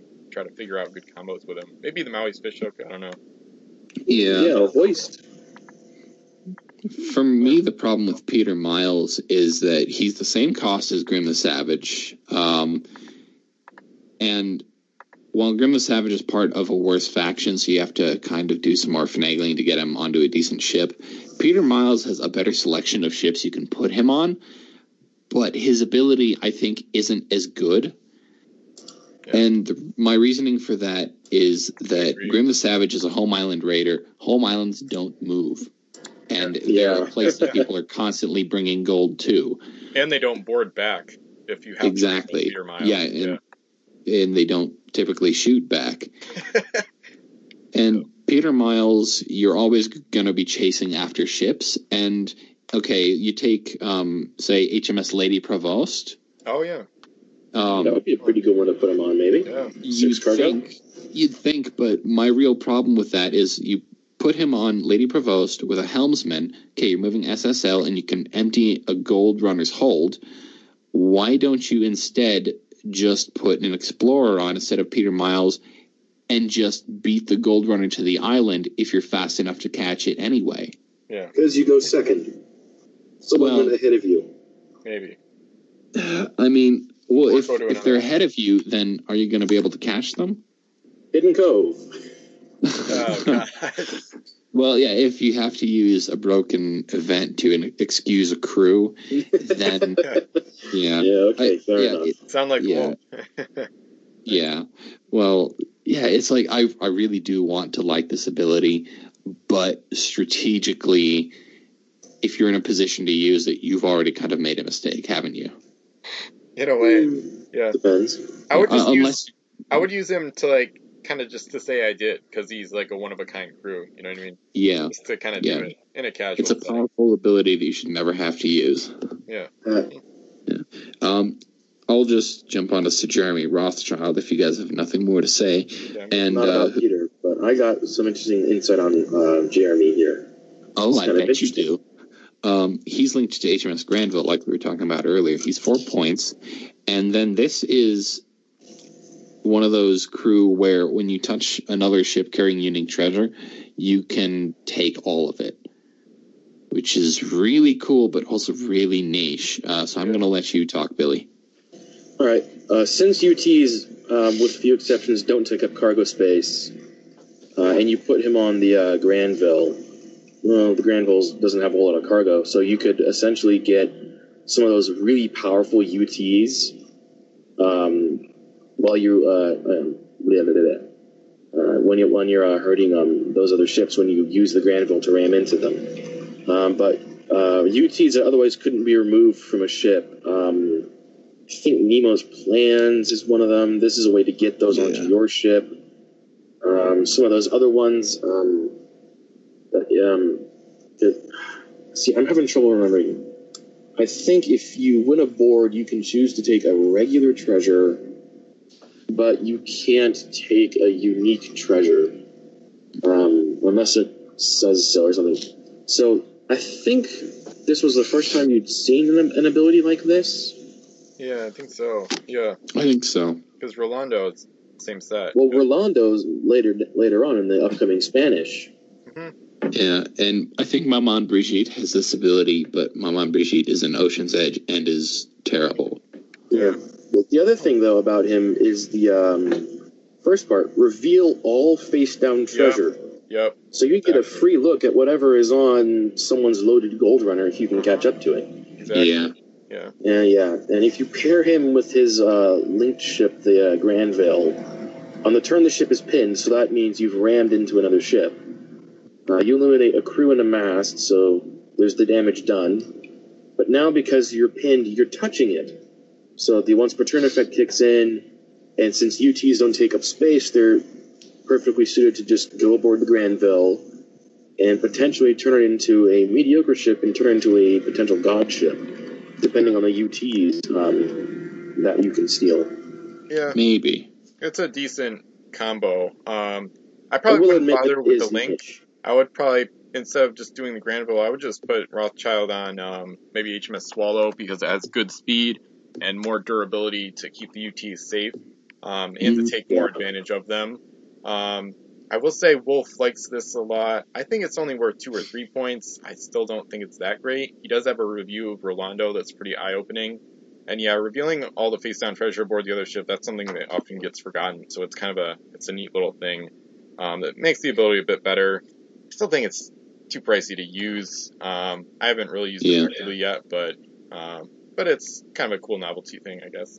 So. Yeah. Well, the other thing you do is put him on a ship that can't be pinned to steal a treasure from a ship docked at its home island. Okay, that makes sense. Yep, true. So something like Jade, maybe get your hands on that. Use him to take the Jade UT or something else. Think about the Heart of Stone. No, not that. No one wants that. There goes Rothschild.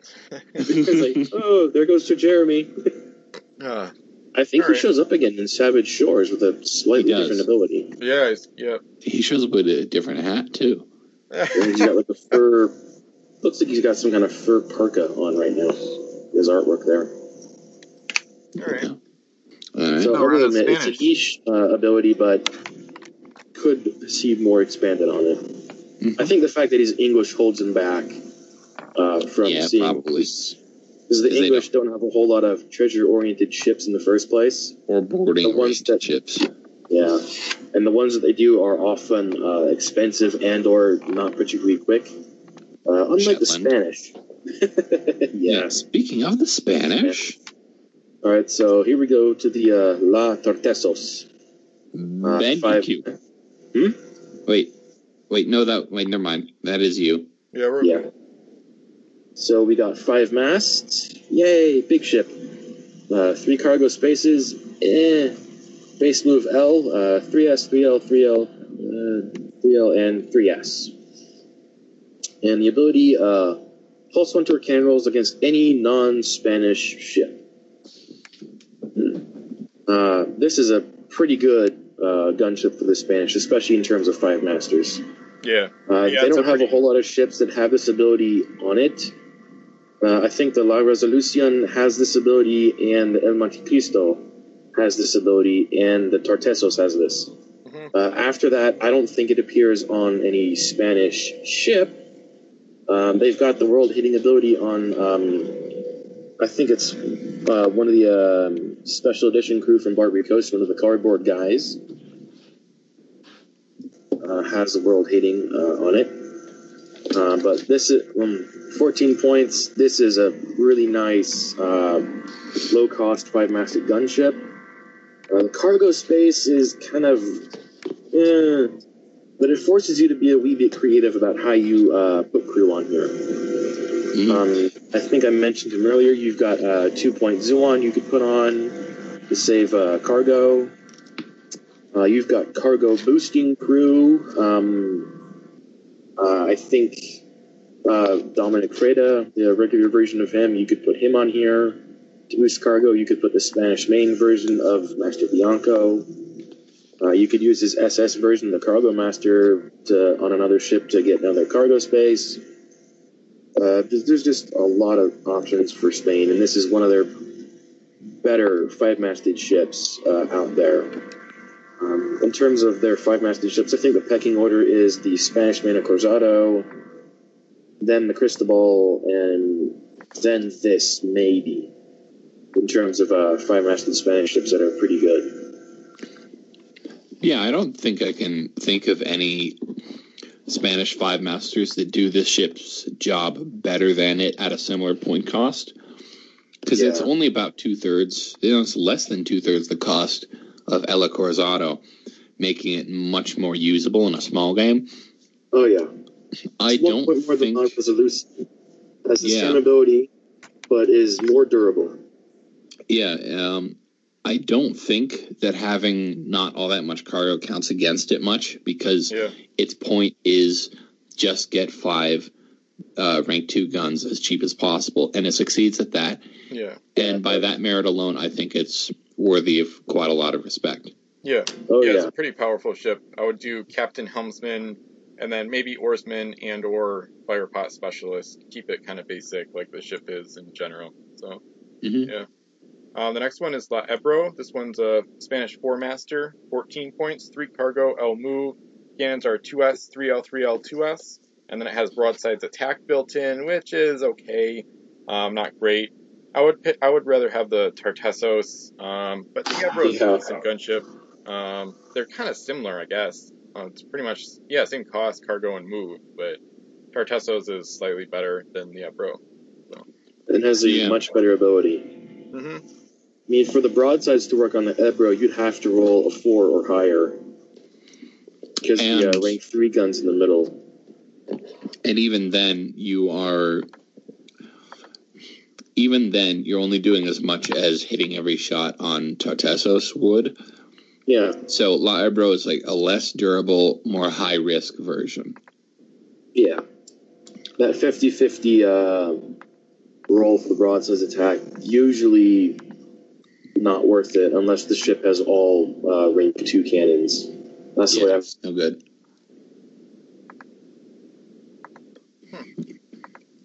Yeah, both of them are pretty basic gunships overall, I would say. I think El Rosal is next, if you want to start that, Ben. Mm-hmm. Yeah, this one, it's 16 points for a 4-masted schooner, 3 cargo, SL speed, all 4 cannons are 3Ls, and then after the ship resolves a shoot action, she move as a free, so reverse captain. So the usual smoke pot specialist combo for defense is viable. I think it's a pretty good flotilla tug, actually, too. Spanish have a couple of good ones of those. I've hooked those up to El Rosal because it's kind of somewhat rare in that it has 4 or more masts, but it's also SL speed, which is pretty cool. I think this one is actually kind of an underrated Spanish gunship option. The Resolution is better for pure firepower, but this one's a very good first strike ship. And if you sacrifice the helmsman and speed, you could do a flotilla and then have 8 shots moving around at SL, which is a pretty good combo overall. So I like this one a lot, actually. It's a good gunship. Yeah, fun trivia thing. SL is the fastest that any 4-masted ship moves in the game if you exclude Slay and Mistwalker. Yeah. But Mistwalker is a sea monster, so I don't really think you can consider it a ship. Mm-hmm. I think it's a bit of an overpriced ability, but the armament's solid. The move is great for its size. It's a little bit expensive, so I think there are other things I'd use before El Rosal, especially among the Spanish. Mm-hmm. Yeah. Do you have any more to say about it, Billy? I think he dropped down again. I don't see him in this did he? So, yeah, I don't know. Yeah. We'll yeah, and he mentioned having to potentially... Yeah, he dropped out. Mm-hmm. But he did mention having to get off of the Oscars before we started recording this, so I'm going to jump onto El Profeta next, which is 10 points, 3 masts, 3S, 3L, 3S guns, 4 cargo, L move, and then treasure trade. He said something about Whelp. He might have disconnected again. Yeah. Yeah. It's a back. fun little debacle. Yeah, Profeta's, I guess you could call it an okay treasure runner. If you find a way to boost the cargo, like you could do Dominic Freda and Helmsman, but this isn't all that great in ability, and the Spanish have better treasure runners around this price. Mm-hmm. Yeah, it's kind of boring to me. Kind of an average ship overall, not too great. It's not the most boring ship, not quite like Poison Dagger, but It's a little better, but still pretty mediocre, definitely. Bill, are you back? Do Elma? I guess I'll do it. 3-mast. This is another Spanish 3-master. 4 cargo, El Move. Cannons are 2S, 3S, 3S, and then it's got canceling, which is really great. Reminds me of El Paso from Barbary Coast in that it's got canceling built in, but other than that, it's relatively mediocre. But by virtue of being a canceller, it jumps up higher, much higher on my list than it would otherwise be. I would maybe put a Firepot Specialist for that 2S cannon at the bow. I like doing that, especially recently. Outside of the canceling, I mean, it's not great, but it's still a decent ship overall. I would probably just use it as a gunship because Canceller is going to be so effective on the battlefield. But you could do just Captain Helmsman and keep a couple cargo space open for coins if you wanted to. So this picture has like 3 pennant flags, so it's like the opposite of the other ones we saw. I don't know why. And they're going the wrong way. Yeah, usually, debatably. Yeah, this is becoming a really strange trend. Whoever built the El Alma in the picture on Miniature Trading's database punched out all 3 of the little, they're not windsocks, streamers or whatever, and put one on each mast, and they're all pointing rearward. Yeah. It looks kind of cool, but I also know that it's entirely wrong. Yeah, I like doing the pennants on, like, a flagship, like, literally a flagship. So, like, HMS Lord Algernon is generally my favorite ship, and she was the English flagship in Command of the Oceans, my campaign game last year. So and on a 5-master, it looks even better, because then it's a capital ship anyway, so it can look really good. Yeah, and it's all decorated and stuff. Yeah, exactly. Yep. It's really cool. As far as the ship itself goes, I think you're right. This is probably a really interesting alternative support gunship or hybrid. It's certainly going to be one that's nasty to fight. It's probably not all that good a hybrid, though, because it's not that fast. It's probably just best as a gunship. Yeah, absolutely. Yeah, anyway, I've had enough about talking about that ship. And soon I will have had enough about talking about La Hada, which is Spain's icebreaker. And I think the worst icebreaker. And the reason for that is for 12 points, which makes it, I think, the cheapest icebreaker, you get 4S, 3S, 3S guns, 2 cargo space, L move, and ramming cannot eliminate the ship's masts. I don't actually see any purpose to this ship. It's not really a gunship. You can't run gold with it. You can't do support operations. Yep. It's kind of useless. Yeah, I agree. Which completely. One now? La Hada. Oh, the icebreaker. Yeah. Yeah, that's the only thing it's got going for it is breaking ice. Yeah.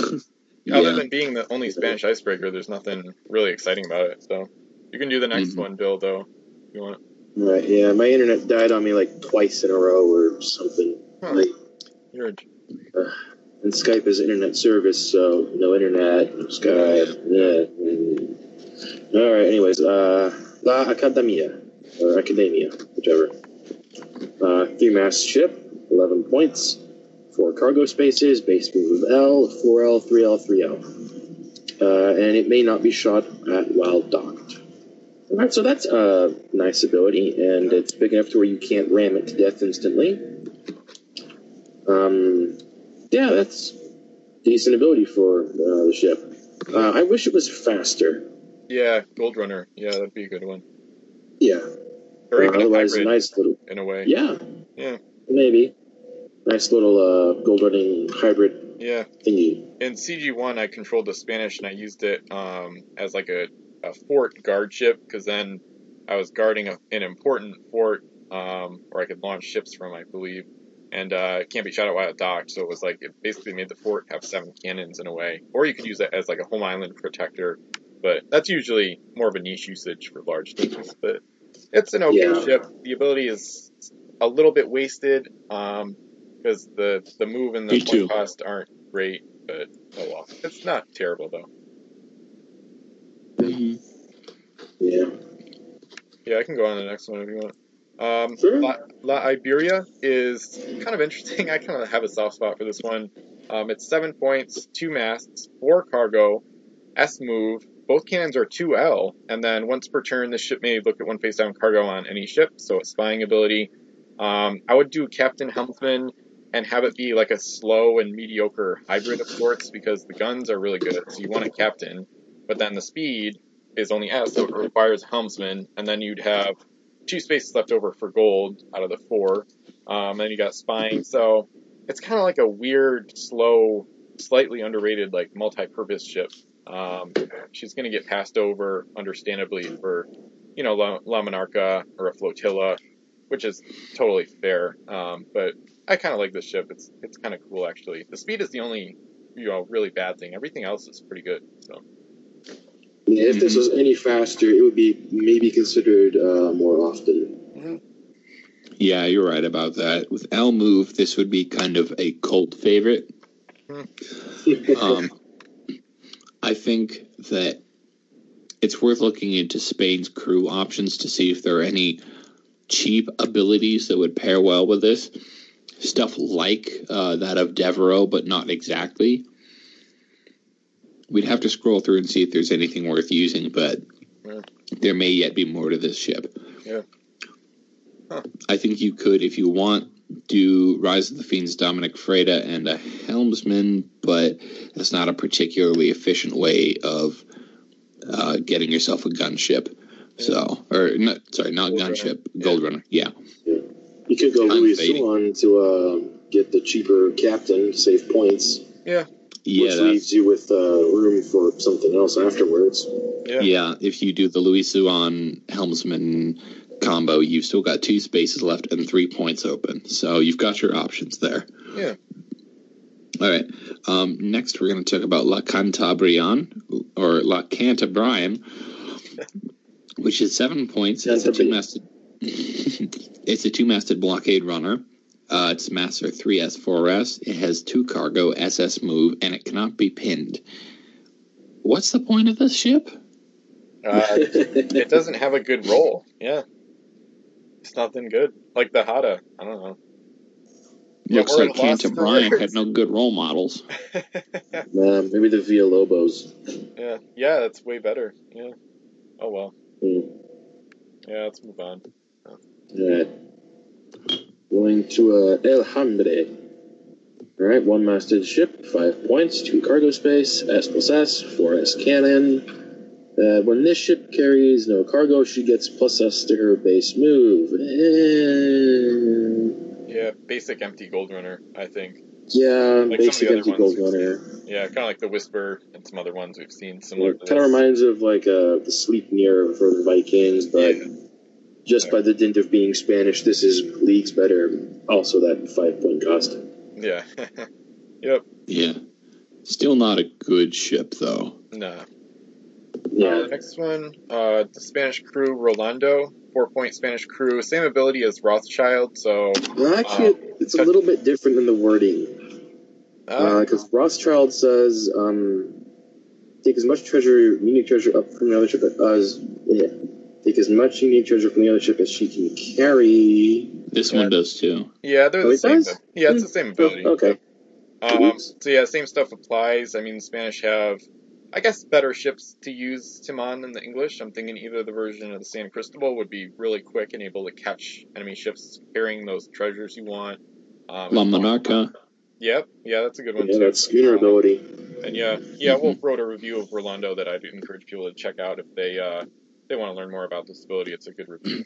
Kind of opens your eyes to it a bit. So I still think it's too expensive, but oh well. Yeah. Although, because we've already kind of talked about this ability, why don't you also take the next one? Yeah. Duque Alfonso de Castilla is a Spanish crew, 5 points, much better. This guy's got captain, and once per turn when this ship hits an enemy ship, also eliminate 1 crew from that ship. So crew elimination, which is a 2-point ability. This is basically the Spanish version of Thomas Gunn the Younger from Spanish Main. It's a very good, simple ability combo for a gunship. I'm thinking El Rosal, even just from this set, would be a good ship to put him on, or La Tartessos, or La Ebro. Oh, yeah. Keeping in the same set. And, just a very and maybe El Alma? Yeah, that's a solid one, too. Yep, absolutely. It's a good crew to put on any Spanish gunship, really. Just a basic, good named crew, named captain. Yeah, beyond Frozen North, I would consider Asesino de la Nave. Ooh. Yeah, because then you could knock out 2 crew on your first hit and then 1 for each hit after. Yeah. Or knock out a crew and then kill all the gold. Yeah, it's just got a lot of possibilities. It's like an exceptionally powerful crew, which is not all that common in this set. But anyway, after that comes La Delacroix or La Delacroix. I'm not even going to try. I think you had another ship. The way you do the first time, La Delacroix. Yeah, it's probably Delacroix. This is another ship with a really strange picture where they've punched out every single streamer and put one on each mast. It looks so beautiful. Part of me is bothered by that because, there's not a slot for each mast, but I do like how it looks. Yeah, it looks beautiful. I think they should be pointing the other way because that's the way the wind would blow, but that's artistic nitpicking. Yeah. As for what La Delacroix is, you've got a 5-master for 17 points, French, because that's where we are now. The guns are 3S, 2L, 2L, 2L, 3S, 3 cargo, SS move, and reverse captain is its ability. I think this is like not very good. I think it's pretty good. I think it's too expensive and is too small of a hold to do. It's expensive and has a small hold, so you want to do something crazy with it, but you can't really. Yeah. It's just sort of it's vanilla. I don't think. Yeah, a lot of the really French ships you could describe as vanilla. Yeah, I think it's really pretty, and I think the possibilities are good. I've used this one really effectively, including in Command the Oceans. It's a good spot for French crew that have multiple abilities to not take advantage of, but to partially make up for the cargo space. Like they've got first version of St. Croix or whoever. He's got SAT and +1 against English, and then you could combine him with Jordan Dumas, who's captain and reroll, and then you could put helmsman, oarsman on. So you got a pretty effective gunship. You could also do, I think I've done this once. Smokebot specialist, of course, with reverse captain. And then just combo the crew to get extra actions. Then you could shoot. And then, the possibilities are pretty solid with this ship. I know it's not amazing compared to some of the other ones like Solio Royal or Superb, but I think it's pretty good, a little bit underrated, and really pretty ship too. So this is actually one of my favorite French 5-masters, I would say. It's a good flagship. Yeah, I wish I had this one. It's one of the few French 5-masted ships that we don't have in our collection. Yeah. All right. I started that one, so I guess it's your turn now, Billy. Yeah. Check out that picture. For Pete's sake, people, come on. Come on. Okay, we're freaking out because the picture here in the gallery, the bow jib mast is put in backwards. On Le Bourbon, the 4-masted French. Le Bourbon. Okay, after seeing that, I'm going to need me some bourbon, man. Come on. Yeah. And there's no streamer bourbon at all. Did you have when you built this? There's no streamer on this one, and it does have a flag, unlike any of the English ships. Yeah. All right, on to the ship itself. Artistic nitpicking aside. 11 points for cargo space move of L, 3S, 4L, 4L, 3S, 4-masted ship, and the very handy reroll ability. So it's the reroll, you can use that for a myriad of things, a cannon, a boarding action, EA, same action twice roll. Yeah. AA. Yeah. The fleet admiral ability, you got to roll a 6 to get 2 actions. I feel like I feel like it's mediocre except for reroll. Like I don't know. The reroll is the only thing that makes it good.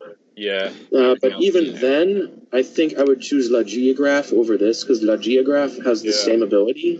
Yeah. It's literally the same ship, but faster for 1 point more. Yeah, you've written reviews on them, so you know better. Yes.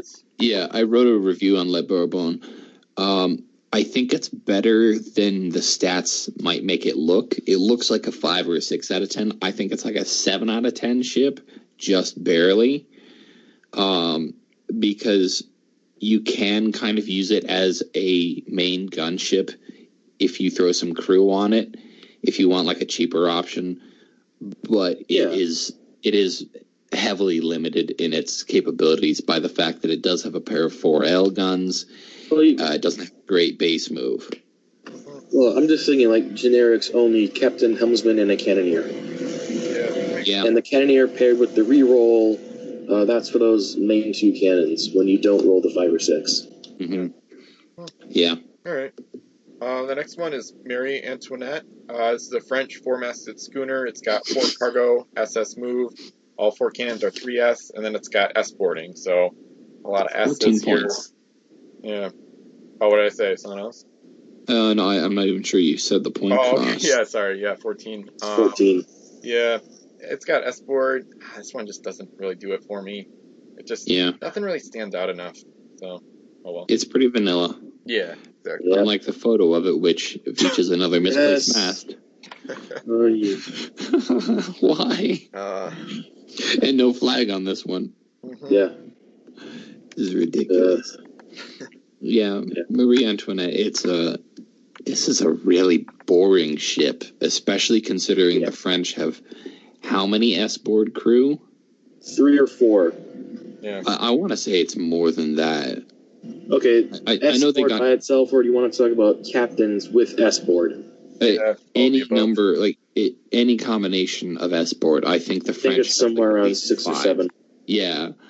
They have an absurd number of S-board. There's the 2 S-board captains from Fire and Steel. Yeah. There's at least 2 sources of it on crew from Barbary Coast. One of the cardboard guys has it, and one of the regular release guys has it. I think someone from Mysterious Islands has it for them. Yeah, so basically the problem is the French have so much availability of this ability that there's no real I know that if you want it, there's no reason to go out of your way to get it on a ship. Yeah. And beyond that, the stats are really nothing special for a 4-master. Yeah. All right, moving on. La Valois. How does this remind me of Jacques Duc de Valois or something?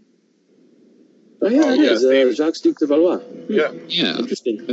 That's probably just a coincidence. And the gallery here doesn't have the flavor text for this thing listed, so. Yeah, if anybody has a copy of this, it would be worth. Sometimes if you hit edit, you can see if it's written in. But no. No, it's not. Nobody has. It's not Miniature Trading not displaying it. Nobody's actually put it in for this ship yet. Yeah. I'd be curious if there's a link. Not literally a link. Oh, I want to know if they're canonically connected. Yeah. Anyway, La Valois is a 12.3 master. All of its guns are 3L. Its cargo space is 2. Base move is L. And its ability is broadsides attack, which is not quite right on this ship. Yeah. This is probably something that would be kind of exciting for a new player to pull out of the pack. Yeah. But for people like us, this is like bleh. Yeah. The old veterans. Yeah, just Captain Helmsman, maybe Oarsman, but pretty basic, just the gunship. Yeah. Yeah. The next one's even more boring. Oh well. Yeah, the Valois is easy to lose in your collection. Yeah. You see what I did there? Yeah. Bill, are you there to do the next one, or I could do it? Oh, oops, my bad. Okay, I got it. Lost them. All right, La Toulouse. I get it now. You got it. Toulouse. Yeah.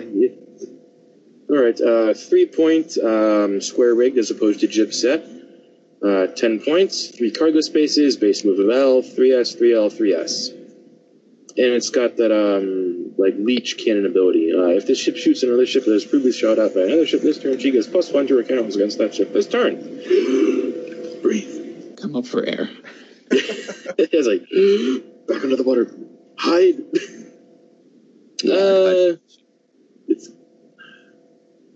That ability, I don't know if I've mentioned it yet, but it's either hit or miss.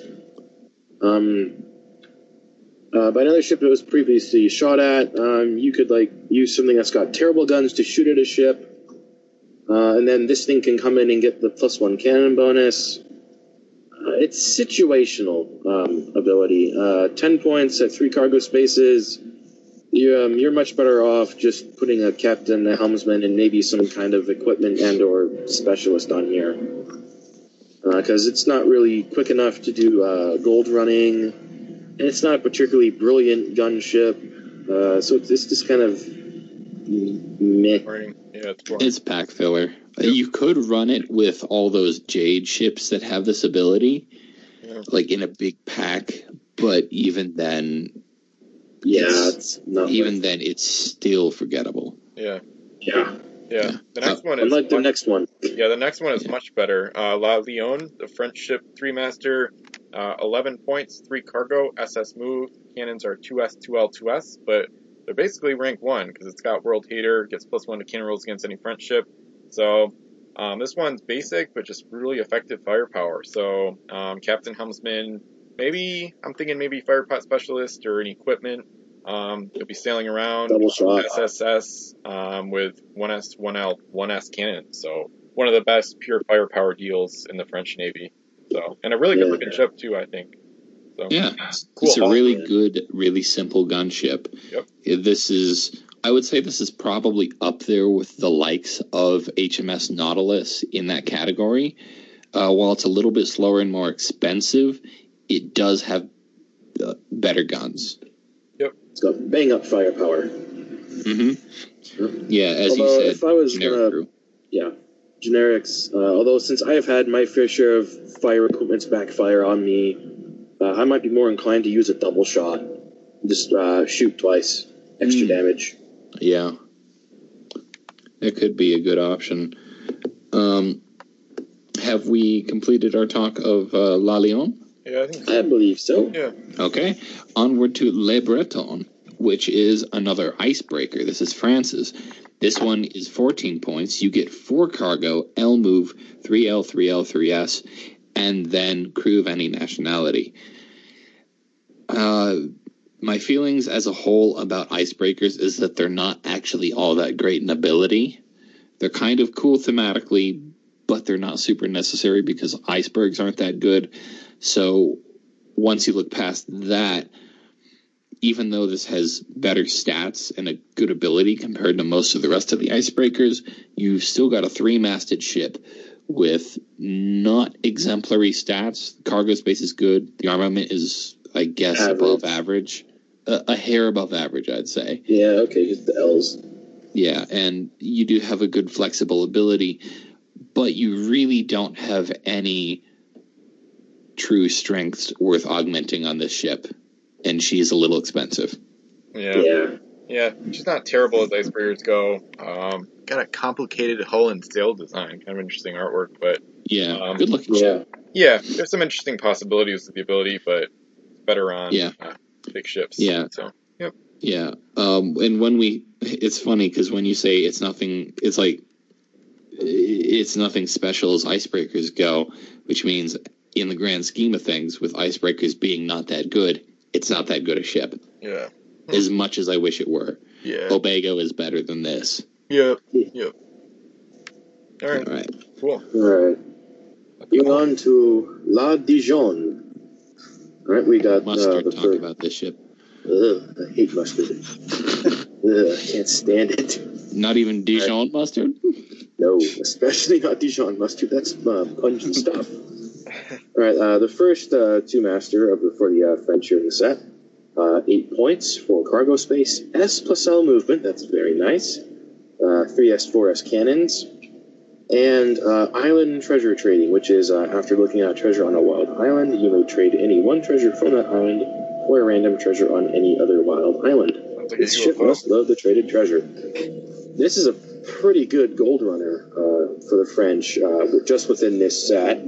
Yeah. And even going beyond this set, this isn't a bad gold runner.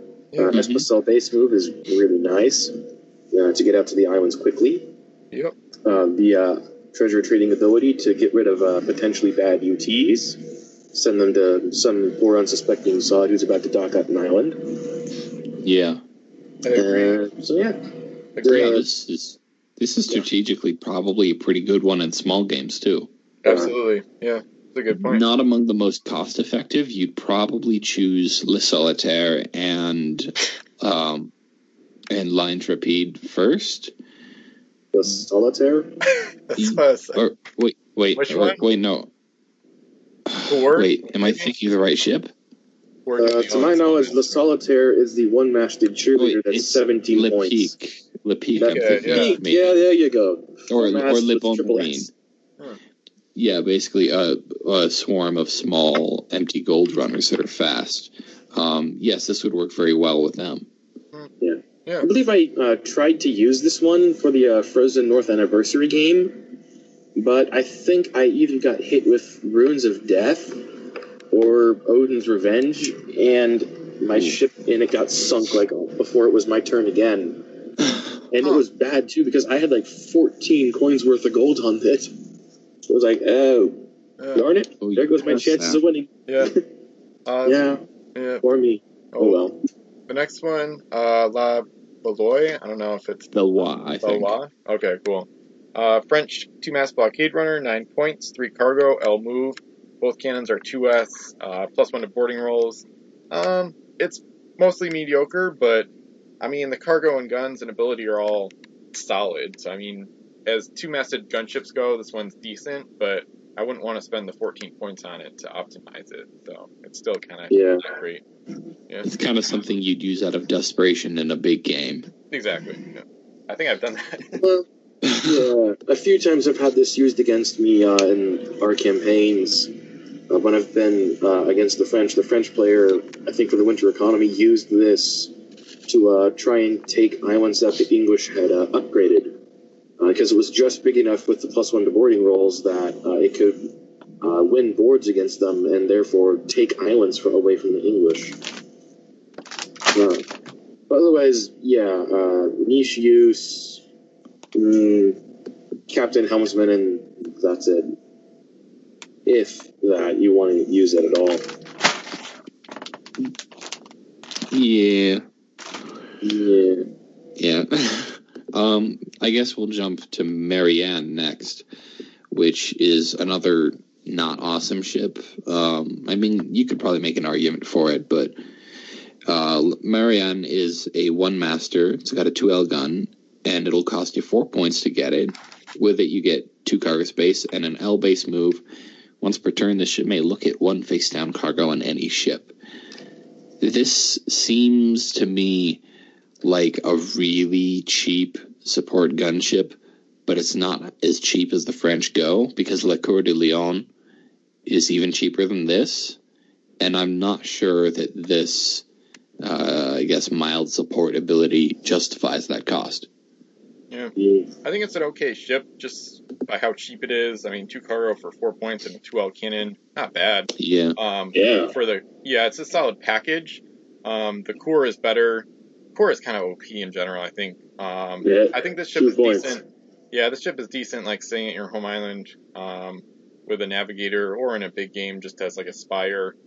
Maybe an empty gold runner. I think she's decent though. The core overshadows her, but she's still a decent option. Yeah, not bad. Yeah, it's fair. It's a solid ship. A lot of Wonder Masters are just really bad, so the ones that are super they're either really bad or pretty good. Yeah, this one is very cheap, so you could actually use her, hopefully, every once in a while. So. Alright, crew time. Alright, moving on to the crew. First up here, we've got Leander Arnold, or Arnold, I don't know how to say it. I think. Yeah, maybe he's related to the guy from, what is it, Rise of the Fiends? Yeah. Jules. Arnold? Yeah. Jules. He's gotta be. Interesting. Alright, so he's 5 points. If this ship wins a boarding party, she may take as much treasure from the other ship as she can carry. Use it with an S boarder. Yeah, you could use it with an S board. Let's see, what was the ship here that did S boarding? Use it with Marie Antoinette, maybe, if you don't have any of the other S boarding French crew. Or any better ships. Yeah, that too. But, with abilities that say take as much treasure from the other ship as you can carry, means I would try to optimize that as much as possible to like find like the biggest ship or the ship with the most cargo and try to optimize it there. So, yeah, I mean, I don't know if that's worth 5 points. Yeah. I've always thought that that's worth like no more than 3. Yeah. But that's my complaint with the cost of the ability as a whole and not this one crew. Yeah, okay. Yeah. Amiral Louis Cartier is a French crew, 7 points. This one is pretty good. +1 to boarding rolls, and then EA. So on a 5 or 6, you get an extra action. One of the best abilities in the game. It's appropriately costed. This is one of the better French named crew. You definitely want them on a big capital ship, like the Delacroix or pretty much any of their good 5 masters. They've got a bunch of good ones. Or maybe La Course or Hercule. But yeah, it's a very good name crew for the French. I would pair him with a reroller, hopefully. And speaking of S-board, maybe an S-boarder on this ship, he gets +1. So a very good overall. A lot of good options.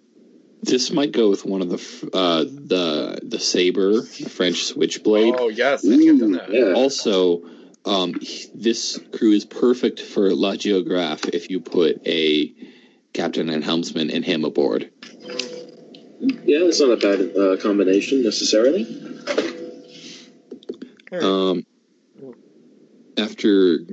I guess we've kind of covered that. Yeah. So after that comes the USS Atlanta. We're getting into the American ships now. The artwork on the ship is really neat, I think.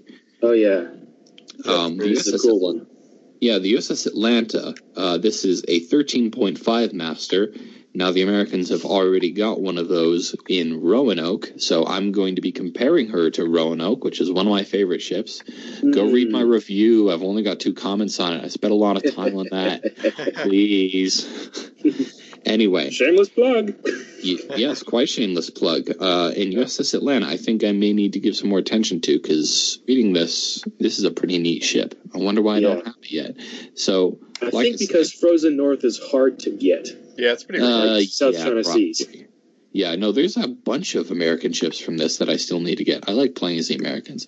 Anyway, USS Atlanta has 5 3L guns, 4 cargo space, L move, and the ability is you may double the range of this ship's cannons each turn, but you must roll a 6 to hit. So this is kind of like an alt version of, what is it, La Neptuno? Yep. El Neptuno. Yeah, El Neptuno. So the base gun ranks are better than Neptuno, but the cargo space is inferior. I'm not sure about... Along with the base move and point cost. Yeah. The El Neptuno is a point cheaper and has an S+S starting base move with 5 cargo. Yep. Yeah, so Atlanta's kind of comparable, but is lacking in some areas. It comes down to crew combinations, really. Yeah. I would say Neptuno is a better, purpose-built sniper, or almost like a hybrid, arguably. Atlanta's just a better pure gunship, because you still have pretty good accuracy at closer range. So, that's the main I agree. I think as a whole, this ability is kind of gimmicky. Yeah. I think we like to imagine it being better than it is, but in my experience, my limited experience says this is not actually all that good. It's just kind of a fun little thing to do on occasion. And once you look past that, it's still an okay deal for a 5-masted ship. Yeah, I think you hit the nail on the head with the ability summary. Yep. Yeah, although recently didn't I hear from one of you that for that sniping ability, there's sometimes a difference between, an unmodified 6 versus a 6. No, that's in the pirate code. 6. Yeah, no. Yeah, so you can always use. You can stack up the cannon bonuses. Yep. Yes, you can get pretty far range with this. Yeah, although because the Americans don't really have access to international crew via the use of any crew abilities, only certain ships can take international crew. This is not as cheesable as El Neptuno. Yeah. So the Spanish don't have an international crew either. Nah, they got Roberto Santana though. which is useful. Okay, that's true. They got Roberto Santana. And they've also got, they do have one Black Mark crew, which is important. Inquisitor. Oh, yeah, that Inquisitor. That one Inquisitor guy. Yeah, which allows access to Cursed crew, but that's not worth it. Yeah, for the most part, it's not. But anyway, USS Atlanta, neat ship as a whole. Yeah, it's a nice little capital ship for them. Yeah. Mm-hmm. All right, moving on now to the USS Albany. Wait, is it the Albany already? Oh, it is. Yeah, it's the Albany. It's the next one up. Yeah, we got I clicked the Jackson. Yeah. We got a 4-masted ship, 15 points, 5 cargo space. That's pretty nice, especially for the Americans. Base move of L, it's okay. Rank 2S cannons across the board. And if this ship wins a boarding party, she may take as much treasure from the other ship as she can carry. Ooh. Ben, I think you wrote a review about this. Yep. Yeah. About the Albany, on all the fun things you can do with it. Yeah. And whatnot and so forth. Yeah, there's a lot of good combos. Commodore Peregrine Stern is one of my favorites from Savage Shores. He's 9 points, but you get Captain +1 to boarding and EA, extra action. Oh, yeah, that +1 to boards comes in with the ability here. That's nice. So it pairs, and then you get extra actions. Then you do Helmsman Oarsman. Oarsman protects the 2 vital crew, and then you get LS doubled with the EA. You can do Wayne Nolan for free, essentially. Reroll. Who links. And then you still have 3 cargo space, so then you got reroll for either the EA or the boarding party. So it comes to a decent amount of points, but you got a ship moving LSLS sometimes with great cannons, 3 cargo, take as much treasure as you want. Good multi-purpose ship. You could go basic too, Captain Helmsman, maybe even Commander Albert Crenshaw. Make all the 2 cannons as well. The L range. Yeah, he's good on the Enterprise, but this is actually a decent ship for him. Those crew don't see a lot of usage. They turn all the ship's cannons L range, but if a ship's got like 4 or 5 2S cannons, make them all 2L, that could be worth the points. It's rarely worth it, but the Albany's a ship where, Crenshaw could actually be used on. So, yeah, the Albany's one of my favorite American ships. I think she's a little underrated, but it's quite good. Pretty powerful. The USS Egan from Mysterious Islands is rather similar, isn't it? Yeah. But with a different ability? Yeah, it's got the sub-hunting ability. Yeah. Oh, yeah, so worse one ability. Less cargo space, and the middle cannons are L rank. Yeah. Yeah. So a purpose-built sub-hunter, but Albany's much better as a hybrid, I guess. Yeah, but or just a straight gunship. Yeah. Well, also, if you want to build a sub-hunter anyway, you could just put Kodiak on the Albany, I think, or whoever it is. Shinji Smith, yeah. Yeah. As a whole, a good ship. Oh, yeah. The next one is almost the same as the Mary Antoinette. USS Jackson, 14 points for cargo, SS Speed. First 3 cannons are 3S, the back one is 3L, then it's got S-board, so other than the 3L at the stern, same as Mary Antoinette, French 4-mast schooner, same thing, really, just kind of meh. I don't really like this ship too much, but... I do have one very special thing to say about this ship. The rear mast is in the correct place in the photo. Oh, good point. Yes! They built it right! Yeah. Yeah, I mean, I wonder if there's anything interesting you can do with that. I mean, maybe Peregrine Stern would be worthwhile, but I don't think any of the other crew that the Americans have are all that good for it. Yeah. I mean, I guess Americans, as opposed to the Mary... Oh yeah, you got the Cargo Master happening. The Americans, at least, as opposed to the French, don't have a plethora of other S-board crew. So at least this could be slightly more usable to them, like in Faction Pure games. That's a good point. Yeah, what the Americans have plenty of is the ship's crew cannot be eliminated unless they sink, like 3 or 4 of them. Yeah. So, good grief. Yeah, so in some ways then, in addition to the 1-3L gun, the USS Jackson is probably better as a whole despite being almost identical. Yeah. Yeah, this is one of those cases where crew selection is probably the deciding factor. Yeah. Let's see. Speaking of identical. Yeah. Yeah. Okay. Then you were saying something about almost identical. Well, the USS This is a copy and paste of the Valois from above, from the French. Yeah. And in case you don't remember what the Valois stats were, it's a 12.3 master, 2 cargo space, L move, all 3 L guns, broadsides attack. We agreed that this is kind of bleh. Yep. Probably fun for new players. Since that's a copy paste, does anybody object to me just doing USS Sioux instead? Nope. Okay.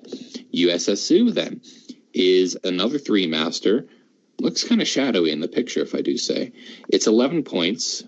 It's 3 mass, I already said. 2S, 3S, 3S guns. 2 cargo, L move, and world hater.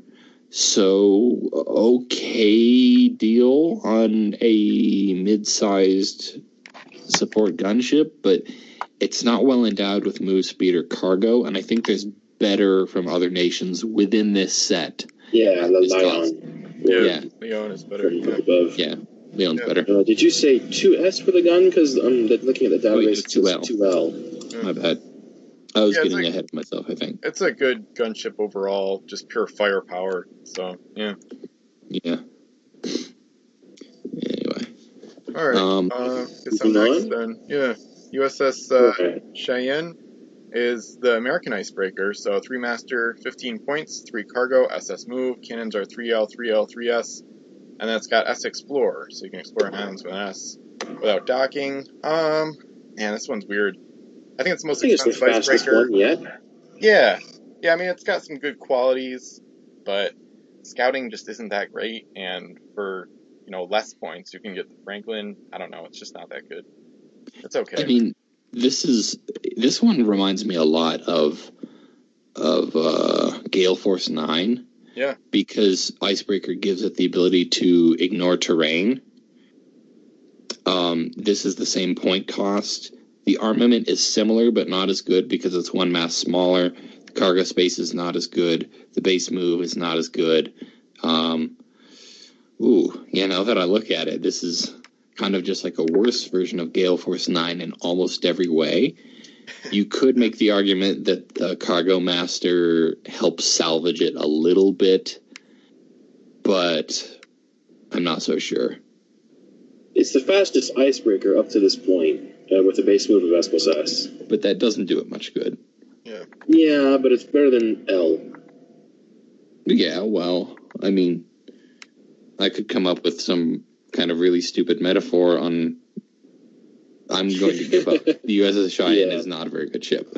Yep. Most no icebreaker is decent. Good. Mm-hmm. Yeah. The next one is worse. Even though it's not superior. So, oh well. It's inferior. Yeah. Actually, because we got a little bit out of order, why don't you take this one, Billy? Okay. USS Superior, 2 masts, blockade runner. We're getting down the line here for the Americans. 10 points, base move L, 3S, 1 cargo space. Mm-hmm. And this ship eliminates 2 masts with 1 hit. Oh, I wish that ability was on a different ship. Yeah. I mean, that offensive ability is one of the best offensive abilities in the game. But it's completely wasted on a ship that cannot move faster than L. Yep. I mean, and even with the argument that, Cargo Master's out of space, it's like, no, it's not worth it. Yeah, too many points wasted. I suppose if you had to use this, you could use Montana Maze from Ocean's Edge, who links to all American ships. You get same action twice, and you're 1 other crewman. You can't be eliminated, and you've got room for a captain. Even then, you've got 20 points on this. Yeah. Let's move on. Not really it's worth terrible. it. Yeah. I would like to advocate for it a little bit, in that I'm not sure the Americans even have anything cheaper that you can call a gunship. Yeah, they do. Montezuma.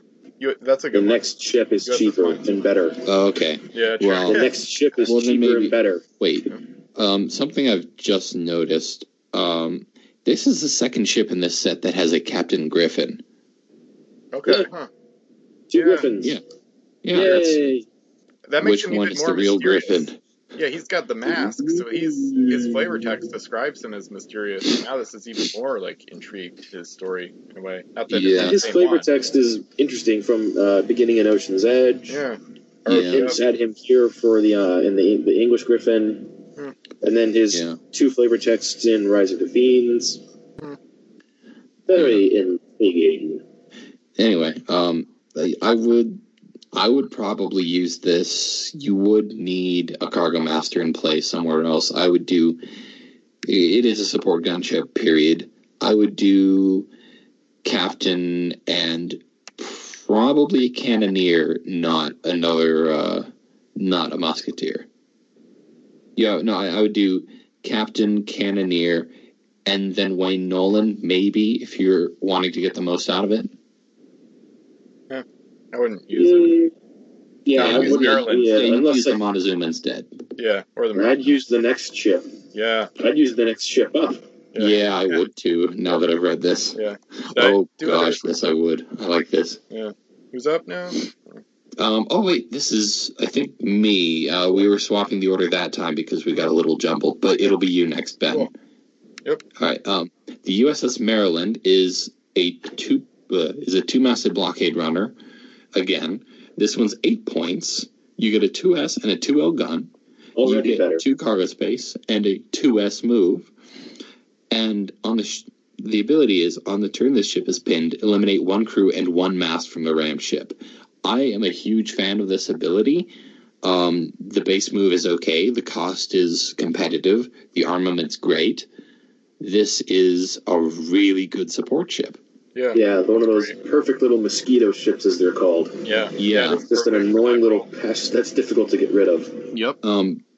To anybody who didn't listen to the Mysterious Islands review, I have used this type of ability to override defensive abilities like the ones that prevent you from doing damage on the first hit a ship takes when it has all its masts. If you've got an opponent using something like El Corazado with Joaquin Vega, where it'll take 3 hits to knock down the first mast, sail this into it, override that, and knock down a mast straight away. Mm-hmm. These are really nasty little ships. Almost all the ones that have this ability are really good. Rarely do they have good guns, too, like this. Yeah, this one's wicked good. Yeah. Maybe the best of all of them, arguably. Yeah. You're probably right. Possibly. Next one, USS Vermont, another American 2-master. This one's square-rigged. My eyes! Look at that artwork. Oh, yeah, it's crazy. Yeah, it's bright. Yeah. Red, white, and blue, but bright. This one's like House of the Rising Sun on psychedelic, man. 9 points for cargo. L move. Cannons are 3L, 3S, and then crew of any nationality may use their abilities on the ship. This one I think is slightly underrated. I would kind of maybe not really a hybrid, but I guess Captain Helmsman, and then maybe the option of using like a firepower specialist or exploding shot or cannoneer. So I don't think it's too good, but the cargo gives you some options. Yeah, this one, its only really good trait is the cargo space, and while the crew of any nationality ability does add a lot of flexibility, this doesn't really have all that much in the way of really good abilities to augment. Mm-hmm. Yeah. I'm sure that there's something cool that can be done, I just can't think of it. Yeah, I don't know. Alright, let's move on. Use it to take pretty pictures. All right, and I guess we'll hop back in order. I'll do the Seminole, and cool. And I guess I apologize for sticking you with Beaver Brown. Yeah, it's okay. Well, I mean, you get to be the first one to talk smack about him. Anyway, but that means I get to be the one to talk smack about the USS Seminole, because I don't get a good thing to talk about either. The Seminole is a 1-masted ship that costs 13 points. I think you can see where this is going. It has 1 cargo space, L move, a 5S gun, and the cheerleader ability. Yeah. I mean, yeah, how much else? Cheaper than Hannah, but half the speed. So, yeah, and Hannah, we at least said, is a good option for a flotilla tug. Yeah. This isn't. Yep. Yeah, sounds pretty poor. Oh well. Mm-hmm. So the flavor text makes it out to be something else. Yeah, it's like this plucky little vessel has defeated ships 4 times her size, and the very sight of her inspires other crews to great deeds.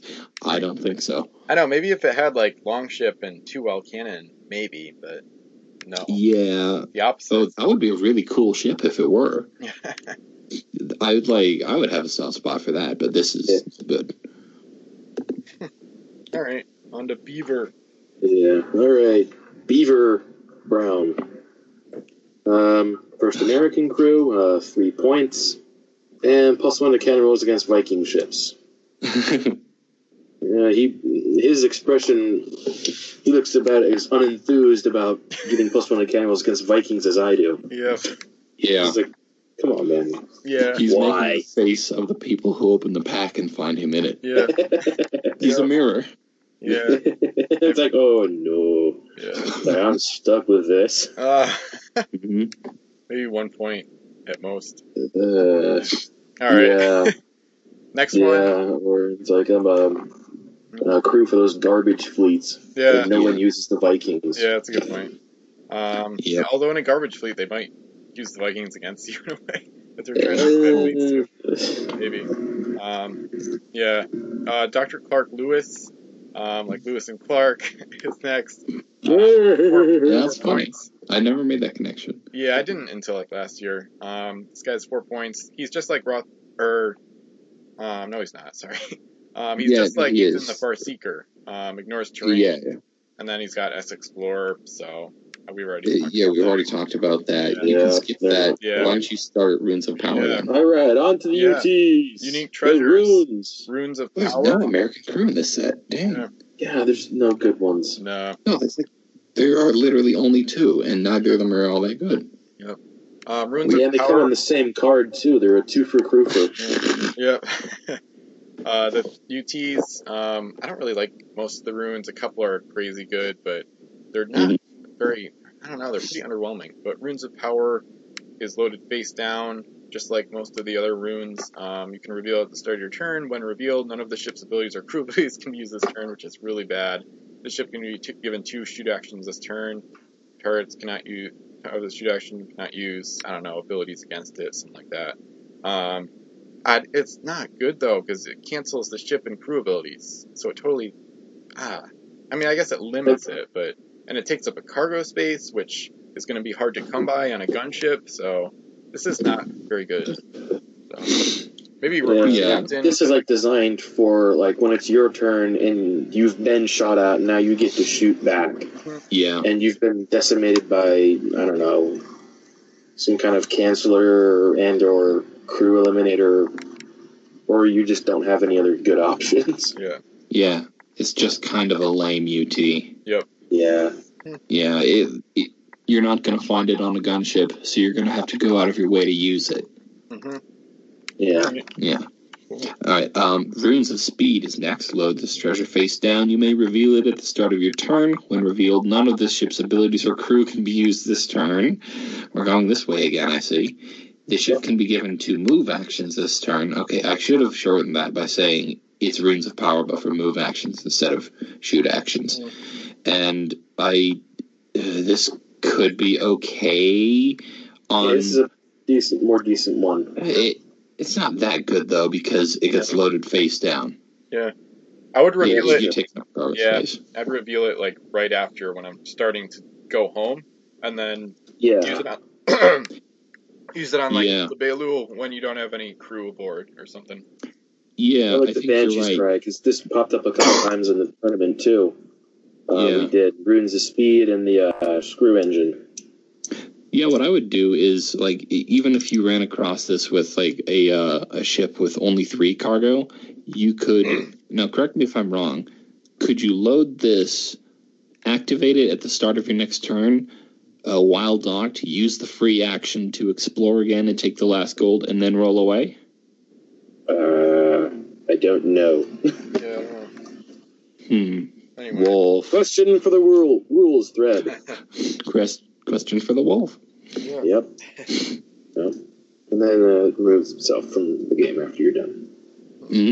the last part of it, where it removes itself from the game. Yeah. Yeah. All right. All right. Runes of Defense. It's another one. Load this treasure face down. I think all of them have this. Almost. Yeah. These are really generic.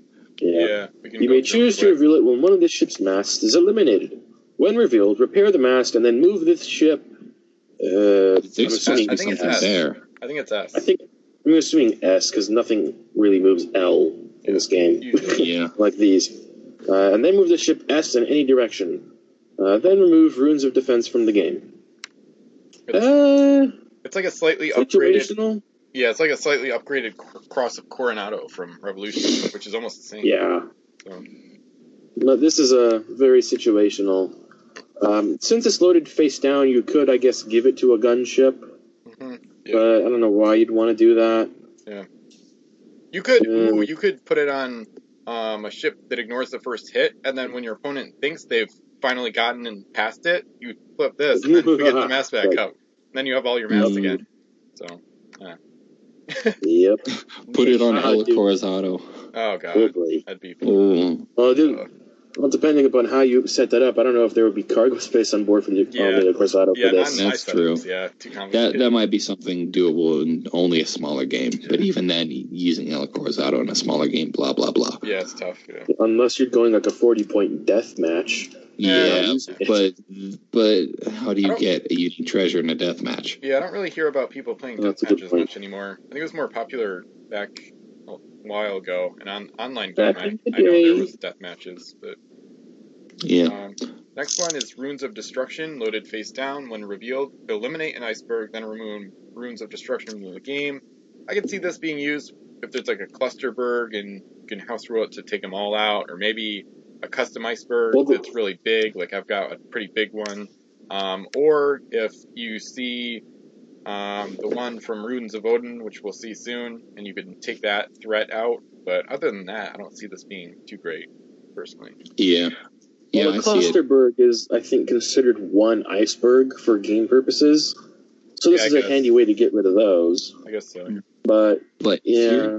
If you're gonna put in a cluster iceberg, aren't you going out of your way to put that in the game, make a big deal out of introducing it? Why would you want to remove it? Yeah. Well, maybe you didn't put this ET in, maybe someone else did, but yeah. I'd just rather bring an icebreaker if you're doing a clusterberg. It's like get rid of it. It's much more guaranteed. I'm just going to sail straight at it. Yep. I don't have to worry about going and finding this thing. Mm-hmm. Yeah, but then you're wasting your points on an icebreaker. Yep. Yeah, fair enough. Yep. After that is Runes of Magic, and this one's a lot more interesting because you can play with this one by combining it with Nemo's plans. Load this treasure face down. When revealed, move any iceberg L in any direction. Then remove Runes of Magic from the game. Yeah, hasn't somebody already made use of this with Nemo's plans to make like an iceberg trolling fleet? I don't know. No, really, you really want an iceberg trolling fleet? Combine this with Runes of Odin. Yeah, I think we should. Let's read Odin next. Bill, you can do that one. All right, we'll skip over the Runes of Wealth and the Runes of Loki and the Runes of Thor because who cares about them? Well, actually, no. Runes of Thor. There's going to be some interesting... Well, no, there's interesting stuff in all of those. Yeah, we can talk about them. I think we should do the Odin combo first. Okay, yeah, let's just talk about Odin. Yeah, it's perfect. All right, so here we go. Runes of Odin. Load this treasure face down. When revealed, place an iceberg from outside the game anywhere in the play area, not within Elven Island.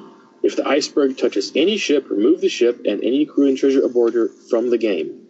Then remove Runes of Odin.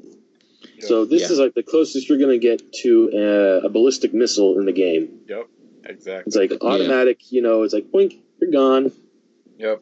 I recall you comboed the Runes of Odin with Runes of Magic in your Century of Empires game. Yep, exactly. To eliminate an El Cruzado that was completely weighted down. Yep, yeah, it was amazing. And you had Joaquin Vega, you had the Chancellor guy. Yep. I think probably and some kind of world hater. So yep. Basically very quickly. Yeah, the English were doing well, and they had I think 2 or 3 spy abilities, and they found one of the 2 UTs, and then they used the spires over the course of like much of the game to locate the other one, and then in the process of taking out the faction that had the other one, they made sure to steal it rather than sink it. So then they had both, and then they flipped them at the same turn, dumped the iceberg right next to the Acorazado, because you can't just dump it on a ship. But then you flip Runes of Magic and move it right into the ship, and then it's removed from the game, so it's just gone. So devastating. They were going to win the final battle anyway, but the English made it a lot easier on themselves to do it before that started. So. Yeah. Wait, you said you couldn't just drop it on a ship? Yeah, no, Runes of Odin, you can't put it, you can't just dump it on a ship, because that would be Is ridiculous. that in the pirate code? Yeah, okay. That would be ridiculous. You could just take out the Time Master without even doing anything, just loading UT. That happened actually in the Winter Economy game I played. Oh, I remember that. That sounds familiar. Yeah. The reason why I asked. Out to the game anywhere in the play area, not within Elven Island. So the person who had its UT and flipped it, put an iceberg within just outside of L of like someone's home island and right under the Balhuan. It was nuts. Yeah, well, the reason why I ask about the pirate code thing is because the wording doesn't actually sound like it prohibits that. Yeah.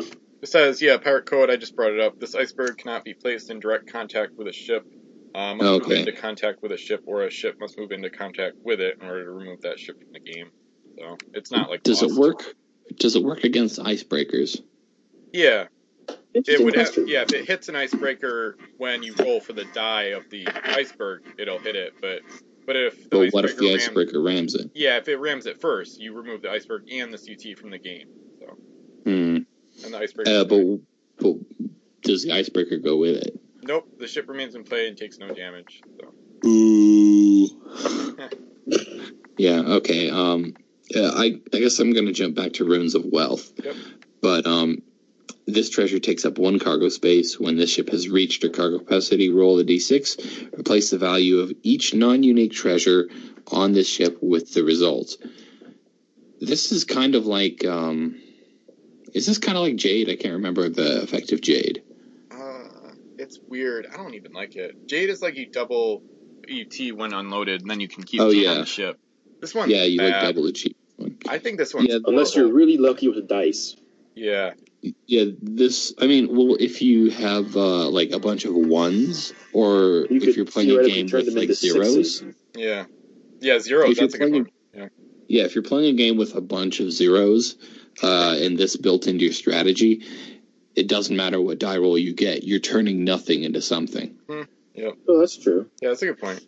That's a good combo for the zeros. Yeah. Which I need. Yeah, tough I've got to work on my zero collection. Value. Yeah, hold on. Yeah, the zero collection. Anyway, after that, come, what's the next one? Runes of Loki. I guess I'll go ahead and do it. Load this treasure face down. You may choose to reveal it after D6 has been rolled. Change the result of the die roll to 1, then remove the Runes of Loki from the game. So it's a good, secretive sabotage play.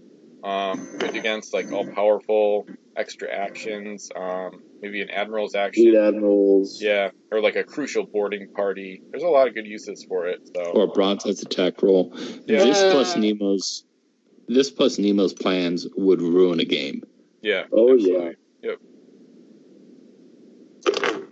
And you could say the same about the next one, too. Yeah. Mm-hmm. Yep. Runes of Thor, which does the exact opposite of Runes of Loki.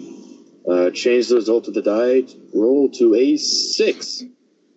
So, I just thought you could combo this with Nemo's plans and Runes of Wealth. Oh, interesting. So automatically ensure that you got a whole bunch of 6s. Yeah, but then you have to combine 3 UTs, and that's tricky. Yeah, especially in one ship. Yeah, that is. Yeah, 2 ships. That is tricky. More practical uses for those fleet action, fleet admiral guys, extra actions. Since broadsides attacks has no other abilities, I'm not sure if Runes of Thor could be used with it. It says so. Loki and Thor say they can't be used against broadsides attack, so no. Oh, okay. Is that no other abilities clause? Yep. All right. So yeah. Who's doing Runes of the Serpent? I think you're up. I believe. Yeah. Well, I just finished with Runes of Thor. Okay, so I'll do the Serpent. This treasure takes up 1 cargo space. This ship can dock at any iceberg. On her next turn, you may place her docked at any other iceberg. She can still be given a move action that turn. Then remove Runes of the Serpent from the game.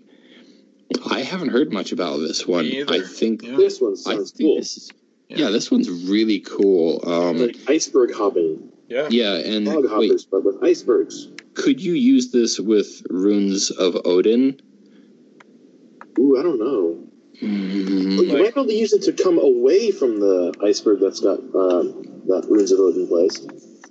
Maybe. This one to me sounds...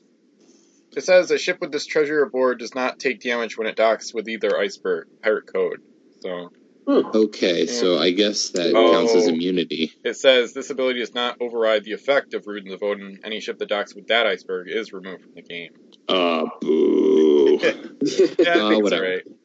Nah. Yeah, whatever. Runes of the Serpent is still pretty cool. It's like fog hopping, but it's icebergs. Ice hopping. But the only hard part is this is a UT instead of an ability on a ship. Yeah. I would say Runes of the Serpent is also maybe the least well-known of the cool runes, of the decent ones. I don't think I have it yet. I don't think I've ever used it. I don't know if it's showing up in a game, but yeah, I think it could be might have this UT, but I don't know if I've ever used it in the game either. Yeah, this is one I definitely want to use. I think we'd all like to try it out. Yeah, I'm thinking about combinations with this and Nemo's plans to iceberg hop. Yeah, nice. Yeah. Yeah, like a 10-master really getting the first shot with extra actions, that'd be bad. Wait, does it say to remove from the game once you've used it? Yeah, it does. Yeah, so you would need Nemo's plans, and even then, just go with a fog hopper, probably. Yeah. Although most fog hoppers aren't very good, and it's not a crew ability, so...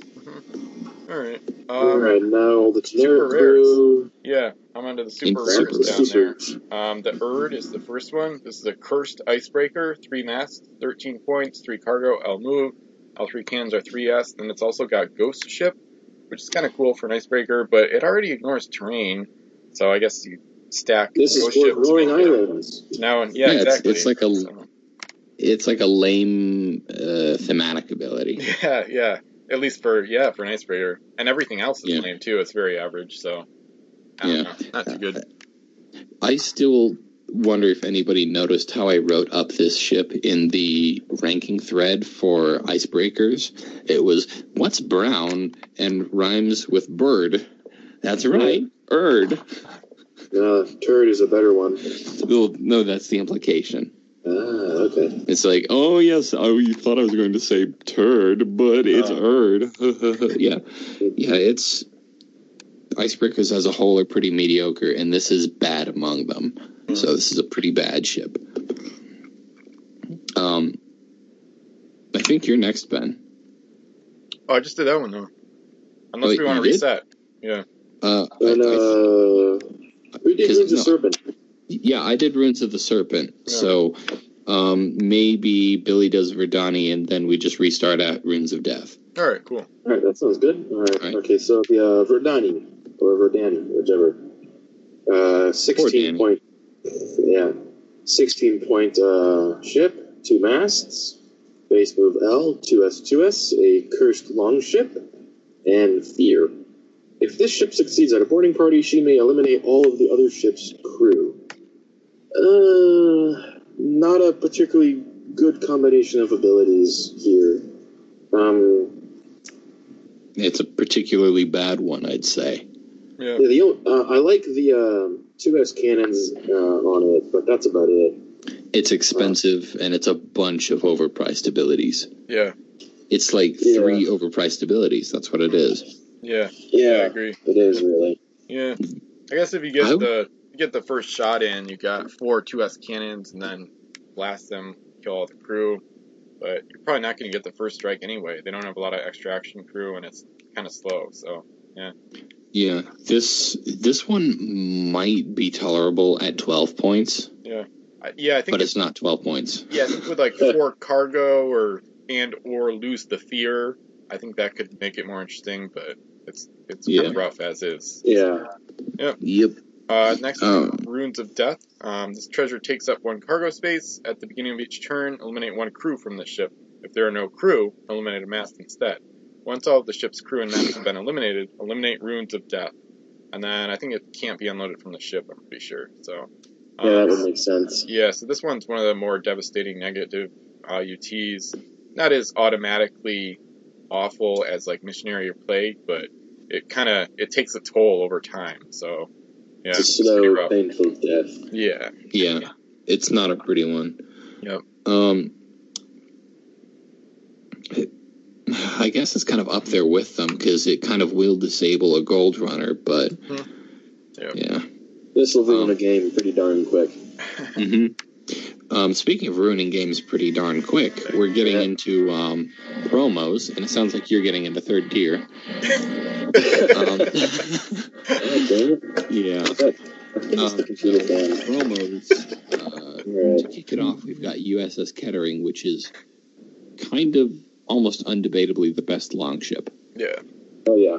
So, I mean, it's kind of funny. The Americans got the best of each kind of the major new ship types in Mysterious Islands and in Frozen North. Anyway, Kettering is 16 points for a 3-masted longship, so it's still kind of expensive like the rest of them. It has 3 cargo space, nothing special. It has SL Move, which is the best of any longship. Especially 3-masted. Yeah. All its guns are 3L, and that's like nothing super special, but that is respectable. And it has the Canceller ability. And because, it's American, it has much better crew selection than any of the Viking ships do. Yeah. Oh, yeah. Eternal. Yeah. There's 1 point Eternal, guys. Yep. 1 point Eternal, captain, and a helmsman, and you've got yourself a ship that is going to cause your opponents so much misery. I like Brent Rice too, World Hater, because you've got 6 shots, so the +1 is really good on a lot of firepower. You could forego the helmsman because this is fast enough. Yeah. Oh, yeah. I have a fleet where it's got the Minuteman flotilla up behind it for like 10 shots. Oh yeah. So 10 shots moving at SL with canceling. So and some with extended range. Yeah, pretty bad, pretty devastating. Yeah, the Kettering is an awesome ship. There's like one on eBay for $50 that nobody has touched because it's not worth $50. Not quite. Not really. It's like a $20 ship. I was about to say that. Yeah, it's worth the $20, and I'm trying to get my hands on one. Somebody sell me one, please. Wouldn't we all like to have one of these? I feel like Ben has like a stash of 80 of them that he's literally sitting on. His chair is supported by a stack of 80. That'd be awesome, but I would have sold them. Oh man, yeah, that would be $1,600. That'd be great. Yeah, I did get really lucky when I got a Frozen North box in 2014 from Hills Wholesale Gaming because the pack had the Kettering. I just got super lucky. So nice. Yeah. Anyway. It's getting late, so let's steamroll through these. That's probably going to be the one we talk most about. Yeah. HMS Bartlesville. Bartlesville. I don't know how to say that. 1-masted ship, 12 points, 2 cargo space, base move L, 2S cannon, long ship, and world hating. Just a basic. You're not getting much for 12 points there. Yeah. Nope. Reminds me of the Yggdrasil, pretty much. The Yggdrasil. Yeah. I would say this is worth 7 points. Yeah, that's fair. Yeah. And then we can skip the Silver Explorers. Yeah. Which means Ben gets to talk about his favorite ship in the entire set. Yeah, this one's weird. This is really bizarre. Elsinore is a 3-masted Viking longship, limited edition. 15 points, 5 cargo, S move. The cannons are the worst of any longship in the game. 4L, 4L, 5L, so it's got a rank 5. Longship, and then it's got crew of any nationality may use their abilities on the ship, which is pretty cool, but, I mean, longships are offensively based, so doubling really bad firepower doesn't really help much, so, I don't know, I guess with the ability of crew of any nationality, you could turn into some, like, super expensive, slow, like, beast hybrid, but it's just not worth doing, so, I don't know. Yeah. I haven't used it yet, to be fair, I don't think. Maybe once on Bass, I don't think so, but But yeah, I don't know. There's probably some decent combos. I bet you there's stuff to do with this that we haven't thought of yet, but it's going to involve. It's going to involve 0-point delimiters. Yeah. Yeah, that could be, yeah. Good luck getting one of them onto a Viking ship. Yeah. Well, the flavor text would imply that this should be American or English. Well, the ability is crew of any nationality may use their abilities. Oh yeah, 0-point crew can only be assigned to a ship of their own nationality. I forgot about that. Oh, that's wait. Is that true? Yeah, that's one of the most easily forgotten abilities. Then use Captain Charles Richard. Yeah. Oh, okay, there we go. Mm-hmm. I think that's one way to get Elsinore, so I might be able to do that. Thought experiments for you. Yeah. Yeah, I'm going to write this up at some point and prove that Elsinore is not as big a turret as she looks. Yeah, it's just fun because it's essentially a ship full of cosplayers. Yeah, that's literally what it is. That's what it says in the flavor text. Yeah. Let's go be Vikings. Let's try it. What could go wrong? All right, while I say that Elsinore is good, I can't say the same of HMS Wallace. I tried to do another pun there. I heard that one. Yeah. Wallace is a disaster. It's a 15-point one-mast ship. I think this is the second most expensive one-mast ship in the game. Maybe. It's 15 points. And for those 15 points, you get 2 3S guns, because it's a long ship, 3 cargo space, SS move. If this ship succeeds at a boarding party, choose 2 of the following: eliminate a crew, take a treasure, eliminate a mast. You're not going to be winning any boarding parties, though, because this is a one-masted longship. Okay, you can throw a boarding bonus on it, but then your base roll is, your base value is still just 3. This isn't good. Nope. Yeah, it's terrible. Yeah. Yeah. I don't know. I mean, I don't know if it would see much usage at 7 points. Like, it would still be pretty mediocre. I mean, I don't know. It might sort of be worth kind of using as a novelty at 6 or 7. Yeah. Oh, well. Yeah, just to see you did. Yeah. Yeah. All right. Yeah, 6 points it might. But next one's better, at least. Oh, yeah. A little. Sotez Requin. 3 masts, 16 points, 2 cargo space, base move of L, 3 L cannons across the board, longship and fear. On the expensive side, but this is a much better ship than the super rare Verdani. Kind of. Yeah. If only because it's bigger.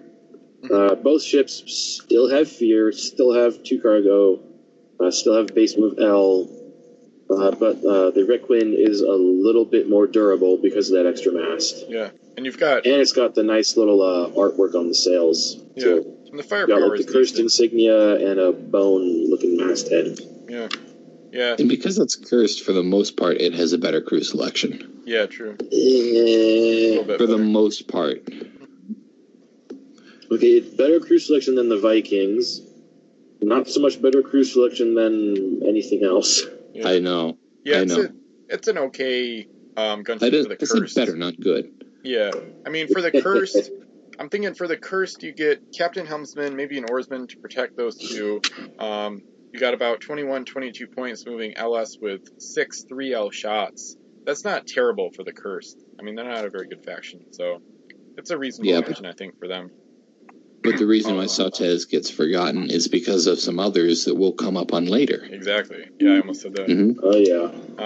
The next one is Icicle. This one's a pirate longship, 1 mast, 10 points, 3 cargo, SL move, 3L cannon, and crew can't be eliminated unless she sinks. This one's not too bad. The pirates have way better ships like the Raven. This one's, I don't know. You could do like a captain, an oarsman, and get a few coins, maybe. A little support gunship. It's not too bad compared to the other one-masted longships. And this is another example of the pirates getting a discount. I feel like if the Vikings had this to be like 18 or something, I don't know. It's not too bad. It's not that bad, actually. Yeah. Also not too bad is Baba Yaga, which is another cursed 3-masted longship. All of its guns are a base rank of 3S, although this longship gets World Hater. And for 15 points with 3 cargo and L move, you're getting effectively 6 2S guns and a reasonably solid crew selection, as I was talking about earlier, making this overall the third best three-masted longship. Possibly. I don't know about that. I think there might be a longship coming up soon that takes the crown for third best, maybe. Assuming the Kettering is... No, Kettering's number one. The one I think you're talking about is number 2. This is number 3. Oh. Okay. Maybe you could make a case that the fronting is... Fronting is close. Yeah. Nagling and Hugen are close, too. It's pretty tight, I think. It's tough to then maybe one that's... let's see. I think it's kind of like a toss-up in the middle. Like, there's a few at the top, and then there's kind of bad ones. But then the middle is pretty debatable, I think, in ranking. Yeah. It is. Yeah. All right. So, who's going to do Kalalit? Oh, this one's weird. I believe that's me. Yep. Kalalit. Or whatever. This one's bizarre. A-L-A-L-L. We got a one-masted Viking longship, 13 points. Oh, goody, it's expensive. Somebody assembled this one wrong. Oh, look on the photo. I didn't notice that. Oh, they did. How do you assemble a one-masted longship wrong? Okay, to be fair, longships are hard to put together. Yeah, they are, especially really the one-masters. To be fair, they're then hard again, to put how do you put together a four-masted schooner wrong? Yeah, it looks weird. That is the one I have questions with. Yeah. Anyways, 3 cargo spaces, 13 points. S plus L move. Yeah, it's reasonably quick. A 2S cannon, and longship, and +1 to boarding rules against sea monsters. Come on. Yeah, pretty self-explanatory. Yeah. I mean, I suppose that the accuracy is nice, and the speed is decent. But the ability and the point cost are hugely problematic. Yeah. I would just use it as like an empty Viking Gold Runner, just because they don't have any other good options. Actually, yeah, I've done that a couple times, or once or twice. You have this one? Nice. I think so. Yeah. Pretty sure. And I'm pretty sure I do, actually. And if I haven't, I may have used it on Vassal once. But anyway, the next one... Do you have the next ship? Yeah. But this one, I think I traded for it a while back. Yeah. The Loki's Revenge is a cursed 3-masted longship. It's 15 points, 4 cargo, S move. All 3 cannons are 2L, and they're doubled, basically, with the longship keyword, so 6 2L cannons. And then you've got SAC built in, which is huge. Once return, eliminate one of the ship's cargo to give her an extra action. So this one's really devastating. One of the best firepower deals in the whole game. Really slow, but just devastating. So I do usually SAC Captain Phantasma for Mosin's Edge, and then a helmsman, and then you have space for up to 3 oarsmen. So then you can move around at SS, and get up to 12 shots at 2L. So amazing. So and also before wouldn't that violate the action limit? No, because you still got it's just 6 times 2 basically. Because 2 actions with the doubled cannon. So okay. And then the flavor text is actually one of my all-time favorites in the game. It says, the Loki's Revenge spews fire like some kind of deranged god, an ability that science has yet to explain. So, one of my favorite curse ships, and it looks really cool, too. So yeah, it does. Yep. Yeah, the figurehead is like a skull instead of dragon heads and all that. This one got put together wrong as well. This next one. This looks so bad. Anyway, after Loki's Revenge comes HMS Regent, which is a reject because it's 13 points, got a 2L gun on this one-masted longship, 2 cargo space, SS move, cannot be shot at by ships with an S of her, and nobody will care because they'll just ram it. Yeah. That's all there is to say about it. Yep. All right. Next one's weird. All right, moving on. We've got Kalmar. 18 points, 3 masts, Viking. Base move S, 2S, 2S, 2S. Longship, and this ship may dock on an enemy home island and load up to 2 treasures. If able, she must leave on your next turn. So, very similar to the Hrunting, but a point more expensive and with 2 more cargo spaces. Nice firepower. I wouldn't use the ability because it's just not fast enough to get away. Yeah, it's not good fast enough to get away, but this is a very nice little, well, not little. This is a very good gunship with the 2 S's. It is, and because of the big hold and high cost and great firepower, I would just use this as kind of a maximized gunship. Shina Duex, helmsman, I think Sigurd Anderson. Yeah. And maybe there's more to do on top of that, like whatever that Dr. Crew was. Yeah. If he fits, because I've listed like at least... No, he doesn't fit, because I just listed 14 points of crew. Yeah. So I wouldn't use the Doctor. I'd just throw a meat shield on there. Yeah. Like, if I lose a boarding party, I'll just have this guy die instead. You could do a shipwright and a cannoneer on top of that. Or some other combination of generics, but... Fire bot specialist, maybe. Yeah, that's another option. Yeah. All right. Next up is... Dharma. I believe that's you, Ben. Yeah. Dharma's pirate, 2-masted... Or 1-masted longship. I always get confused, because this one just has the card for a picture. 1-masted longship, 11 points, 4 cargo, SS move, cannon is 3S, and... you've got treasure trading with an enemy ship with an S, which is really pretty much useless. The cargo is good, but everything else is poor or worse. So. Yeah, the ability's terrible. Yeah. Oh well. All right. Now we can get on to the Nordic Raider pack, which to acquire, I think you had to punch out like little weapon coins that you found on the cards. Yeah. Yeah, and some of the generic crew with the treasure. Mm-hmm. Some of those. Yeah, they had them instead of treasure points. Yeah, helmet, shield, spear, helmet. Yep. Yeah, it was a mailing. They had their own unique individual attributes, and then the Raider stuff. Yeah. Anyway, the first of them is Polaris, which is another icebreaker. This one's 12 points, 4 cargo, L move, 3L, 3L, 3S, and then basic reroll. This is decent among icebreakers, but it's nothing special as far as 3-masted ships as a whole go.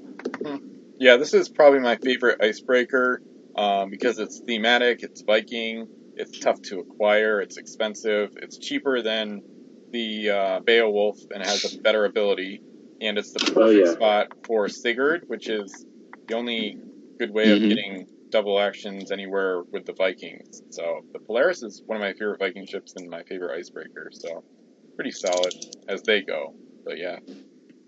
Mm-hmm. Anyway. I love the next one. All right. So have I got Serpent's Fang? Yep. Mm-hmm. All right. Serpent's Fang, 2-mast cursed longship, 13 points, 4 cargo spaces, base move L, 3L and 3L on the cannons. And if a sea monster begins its move with an L of this ship, it gets plus L to its base move. Not necessarily bad if you've got sea monsters you want to make quicker, but certainly not completely brilliant.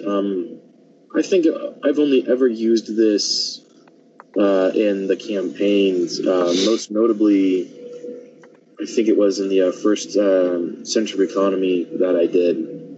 And the Cursed launched that gigantic sea monster squad. Yep. Yeah, this is one of my favorite, personal ships. I've become, not notorious, but, I don't know, I've used it a bunch in physical games, and it's really fun. It looks really cool, too. It's got a serpent on the main sail. Yeah, and the little cursed flag thing on the rear sail. Mm-hmm. Yeah, I love using this one. I really do think it's underrated. The cargo's solid. It's a reasonable, hybrid almost. I think, compared to the other 2-masted longships, I think this is a really good price point, actually. I don't even really think it's overpriced that much. The 3L guns, I should say. 4 shots of 3L, pretty solid. I like pairing it with at least 2 and preferably 3 or 4 sea monsters that run out ahead. And I like to put the Hag of Tortuga on a curse ship that's a little bit faster than Serpent's Fangs. Then I can get a double LL bonus for those creatures. Can work pretty well. I've actually used the Serpent's Fang pretty effectively multiple times. I think it's one of the most underrated ships, maybe in the whole game. You have to use it right, and 40-point games not going to be as good. But I have a big soft spot for this ship, and it's one of my favorite curse ships. It's a really cool name. Just I can't say enough about it. That's good. So I love it. Yeah, I believe I got this in an eBay lot of ships. It was just there. So I was like, oh, that's cool. Yeah, that's great. Yeah, I used to think that this ship was garbage, but when Ben explained it to me, I kind of got it. Yeah. I guess then we will finish up this episode with Odin's Revenge, which is the unique treasure from the Nordic Raiders pack. When revealed, eliminate 1 mast from every ship in play, then remove Odin's Revenge from the game. And this is another one that, if paired with Nemo's plans, would ruin everything. Yeah. That would literally end the game. Take out swarm fleets of like a whole bunch of one-masted ships. Yeah. Yeah. So, which are already not super viable strategies. Yeah. Yeah, this one's pretty devastating. I'm not a huge fan of it, especially because I play somewhat larger games some of the time, so like taking a mast out of every ship is like really a chore. It's like, did you really have to play this? This is an 800-point game. I know, it's so annoying. I mean, I haven't really experienced it in that, but I've certainly thought about the possibility. So, yeah. It's kind of like a borderline banned item in campaign games because it's just a chore, and it affects everybody equally. So it doesn't even really do that much. It's just kind of like, come on, I don't know. Or at least it looks equal, but if somebody is banking on using a ton of smaller ships, suddenly it hurts more. Yeah, it's one of the best counters to the Swarm Fleet, which can be pretty effective. So. Yeah, I mean, even if I don't think all of the Nordic Raiders pack is all that good, especially compared to the Message in a Bottle pack, I still want it. Yeah, I think it's pretty good. All 3 game pieces are playable. And, for the Vikings and Curse, the 2 ships they got are pretty good for their respective factions. And I just thought, Bill and I played that 16 fleet game to finish T2. Swarm Fleet won that one. If Odin's Revenge was in the mix, I don't think they would win that. Yeah. Although, to counter your point, you said everything in this pack is playable. Everything in Message in a Bottle pack is significant. Is really good. Yeah. Mercury, Slipstream, Thane Heartless. Yeah, it's a bit more... Abandoned Crew is kind of neat. Yeah, outside of the UT, I would Odin's Revenge. I would say the MI pack is more like unique than this one. Yeah, I like both. Definitely, I have a soft spot for these ships. As a whole, now actually, since we've reviewed both Mysterious Islands and Frozen North, which would we actually say is a better set as a whole? Because I feel like we've stopped to talk about more things in Mysterious Islands. And I don't know, I'm kind of split. I used to think Mysterious Islands was still like a notch worse, but now I'm not entirely sure. Yeah, I think Frozen North is a little better.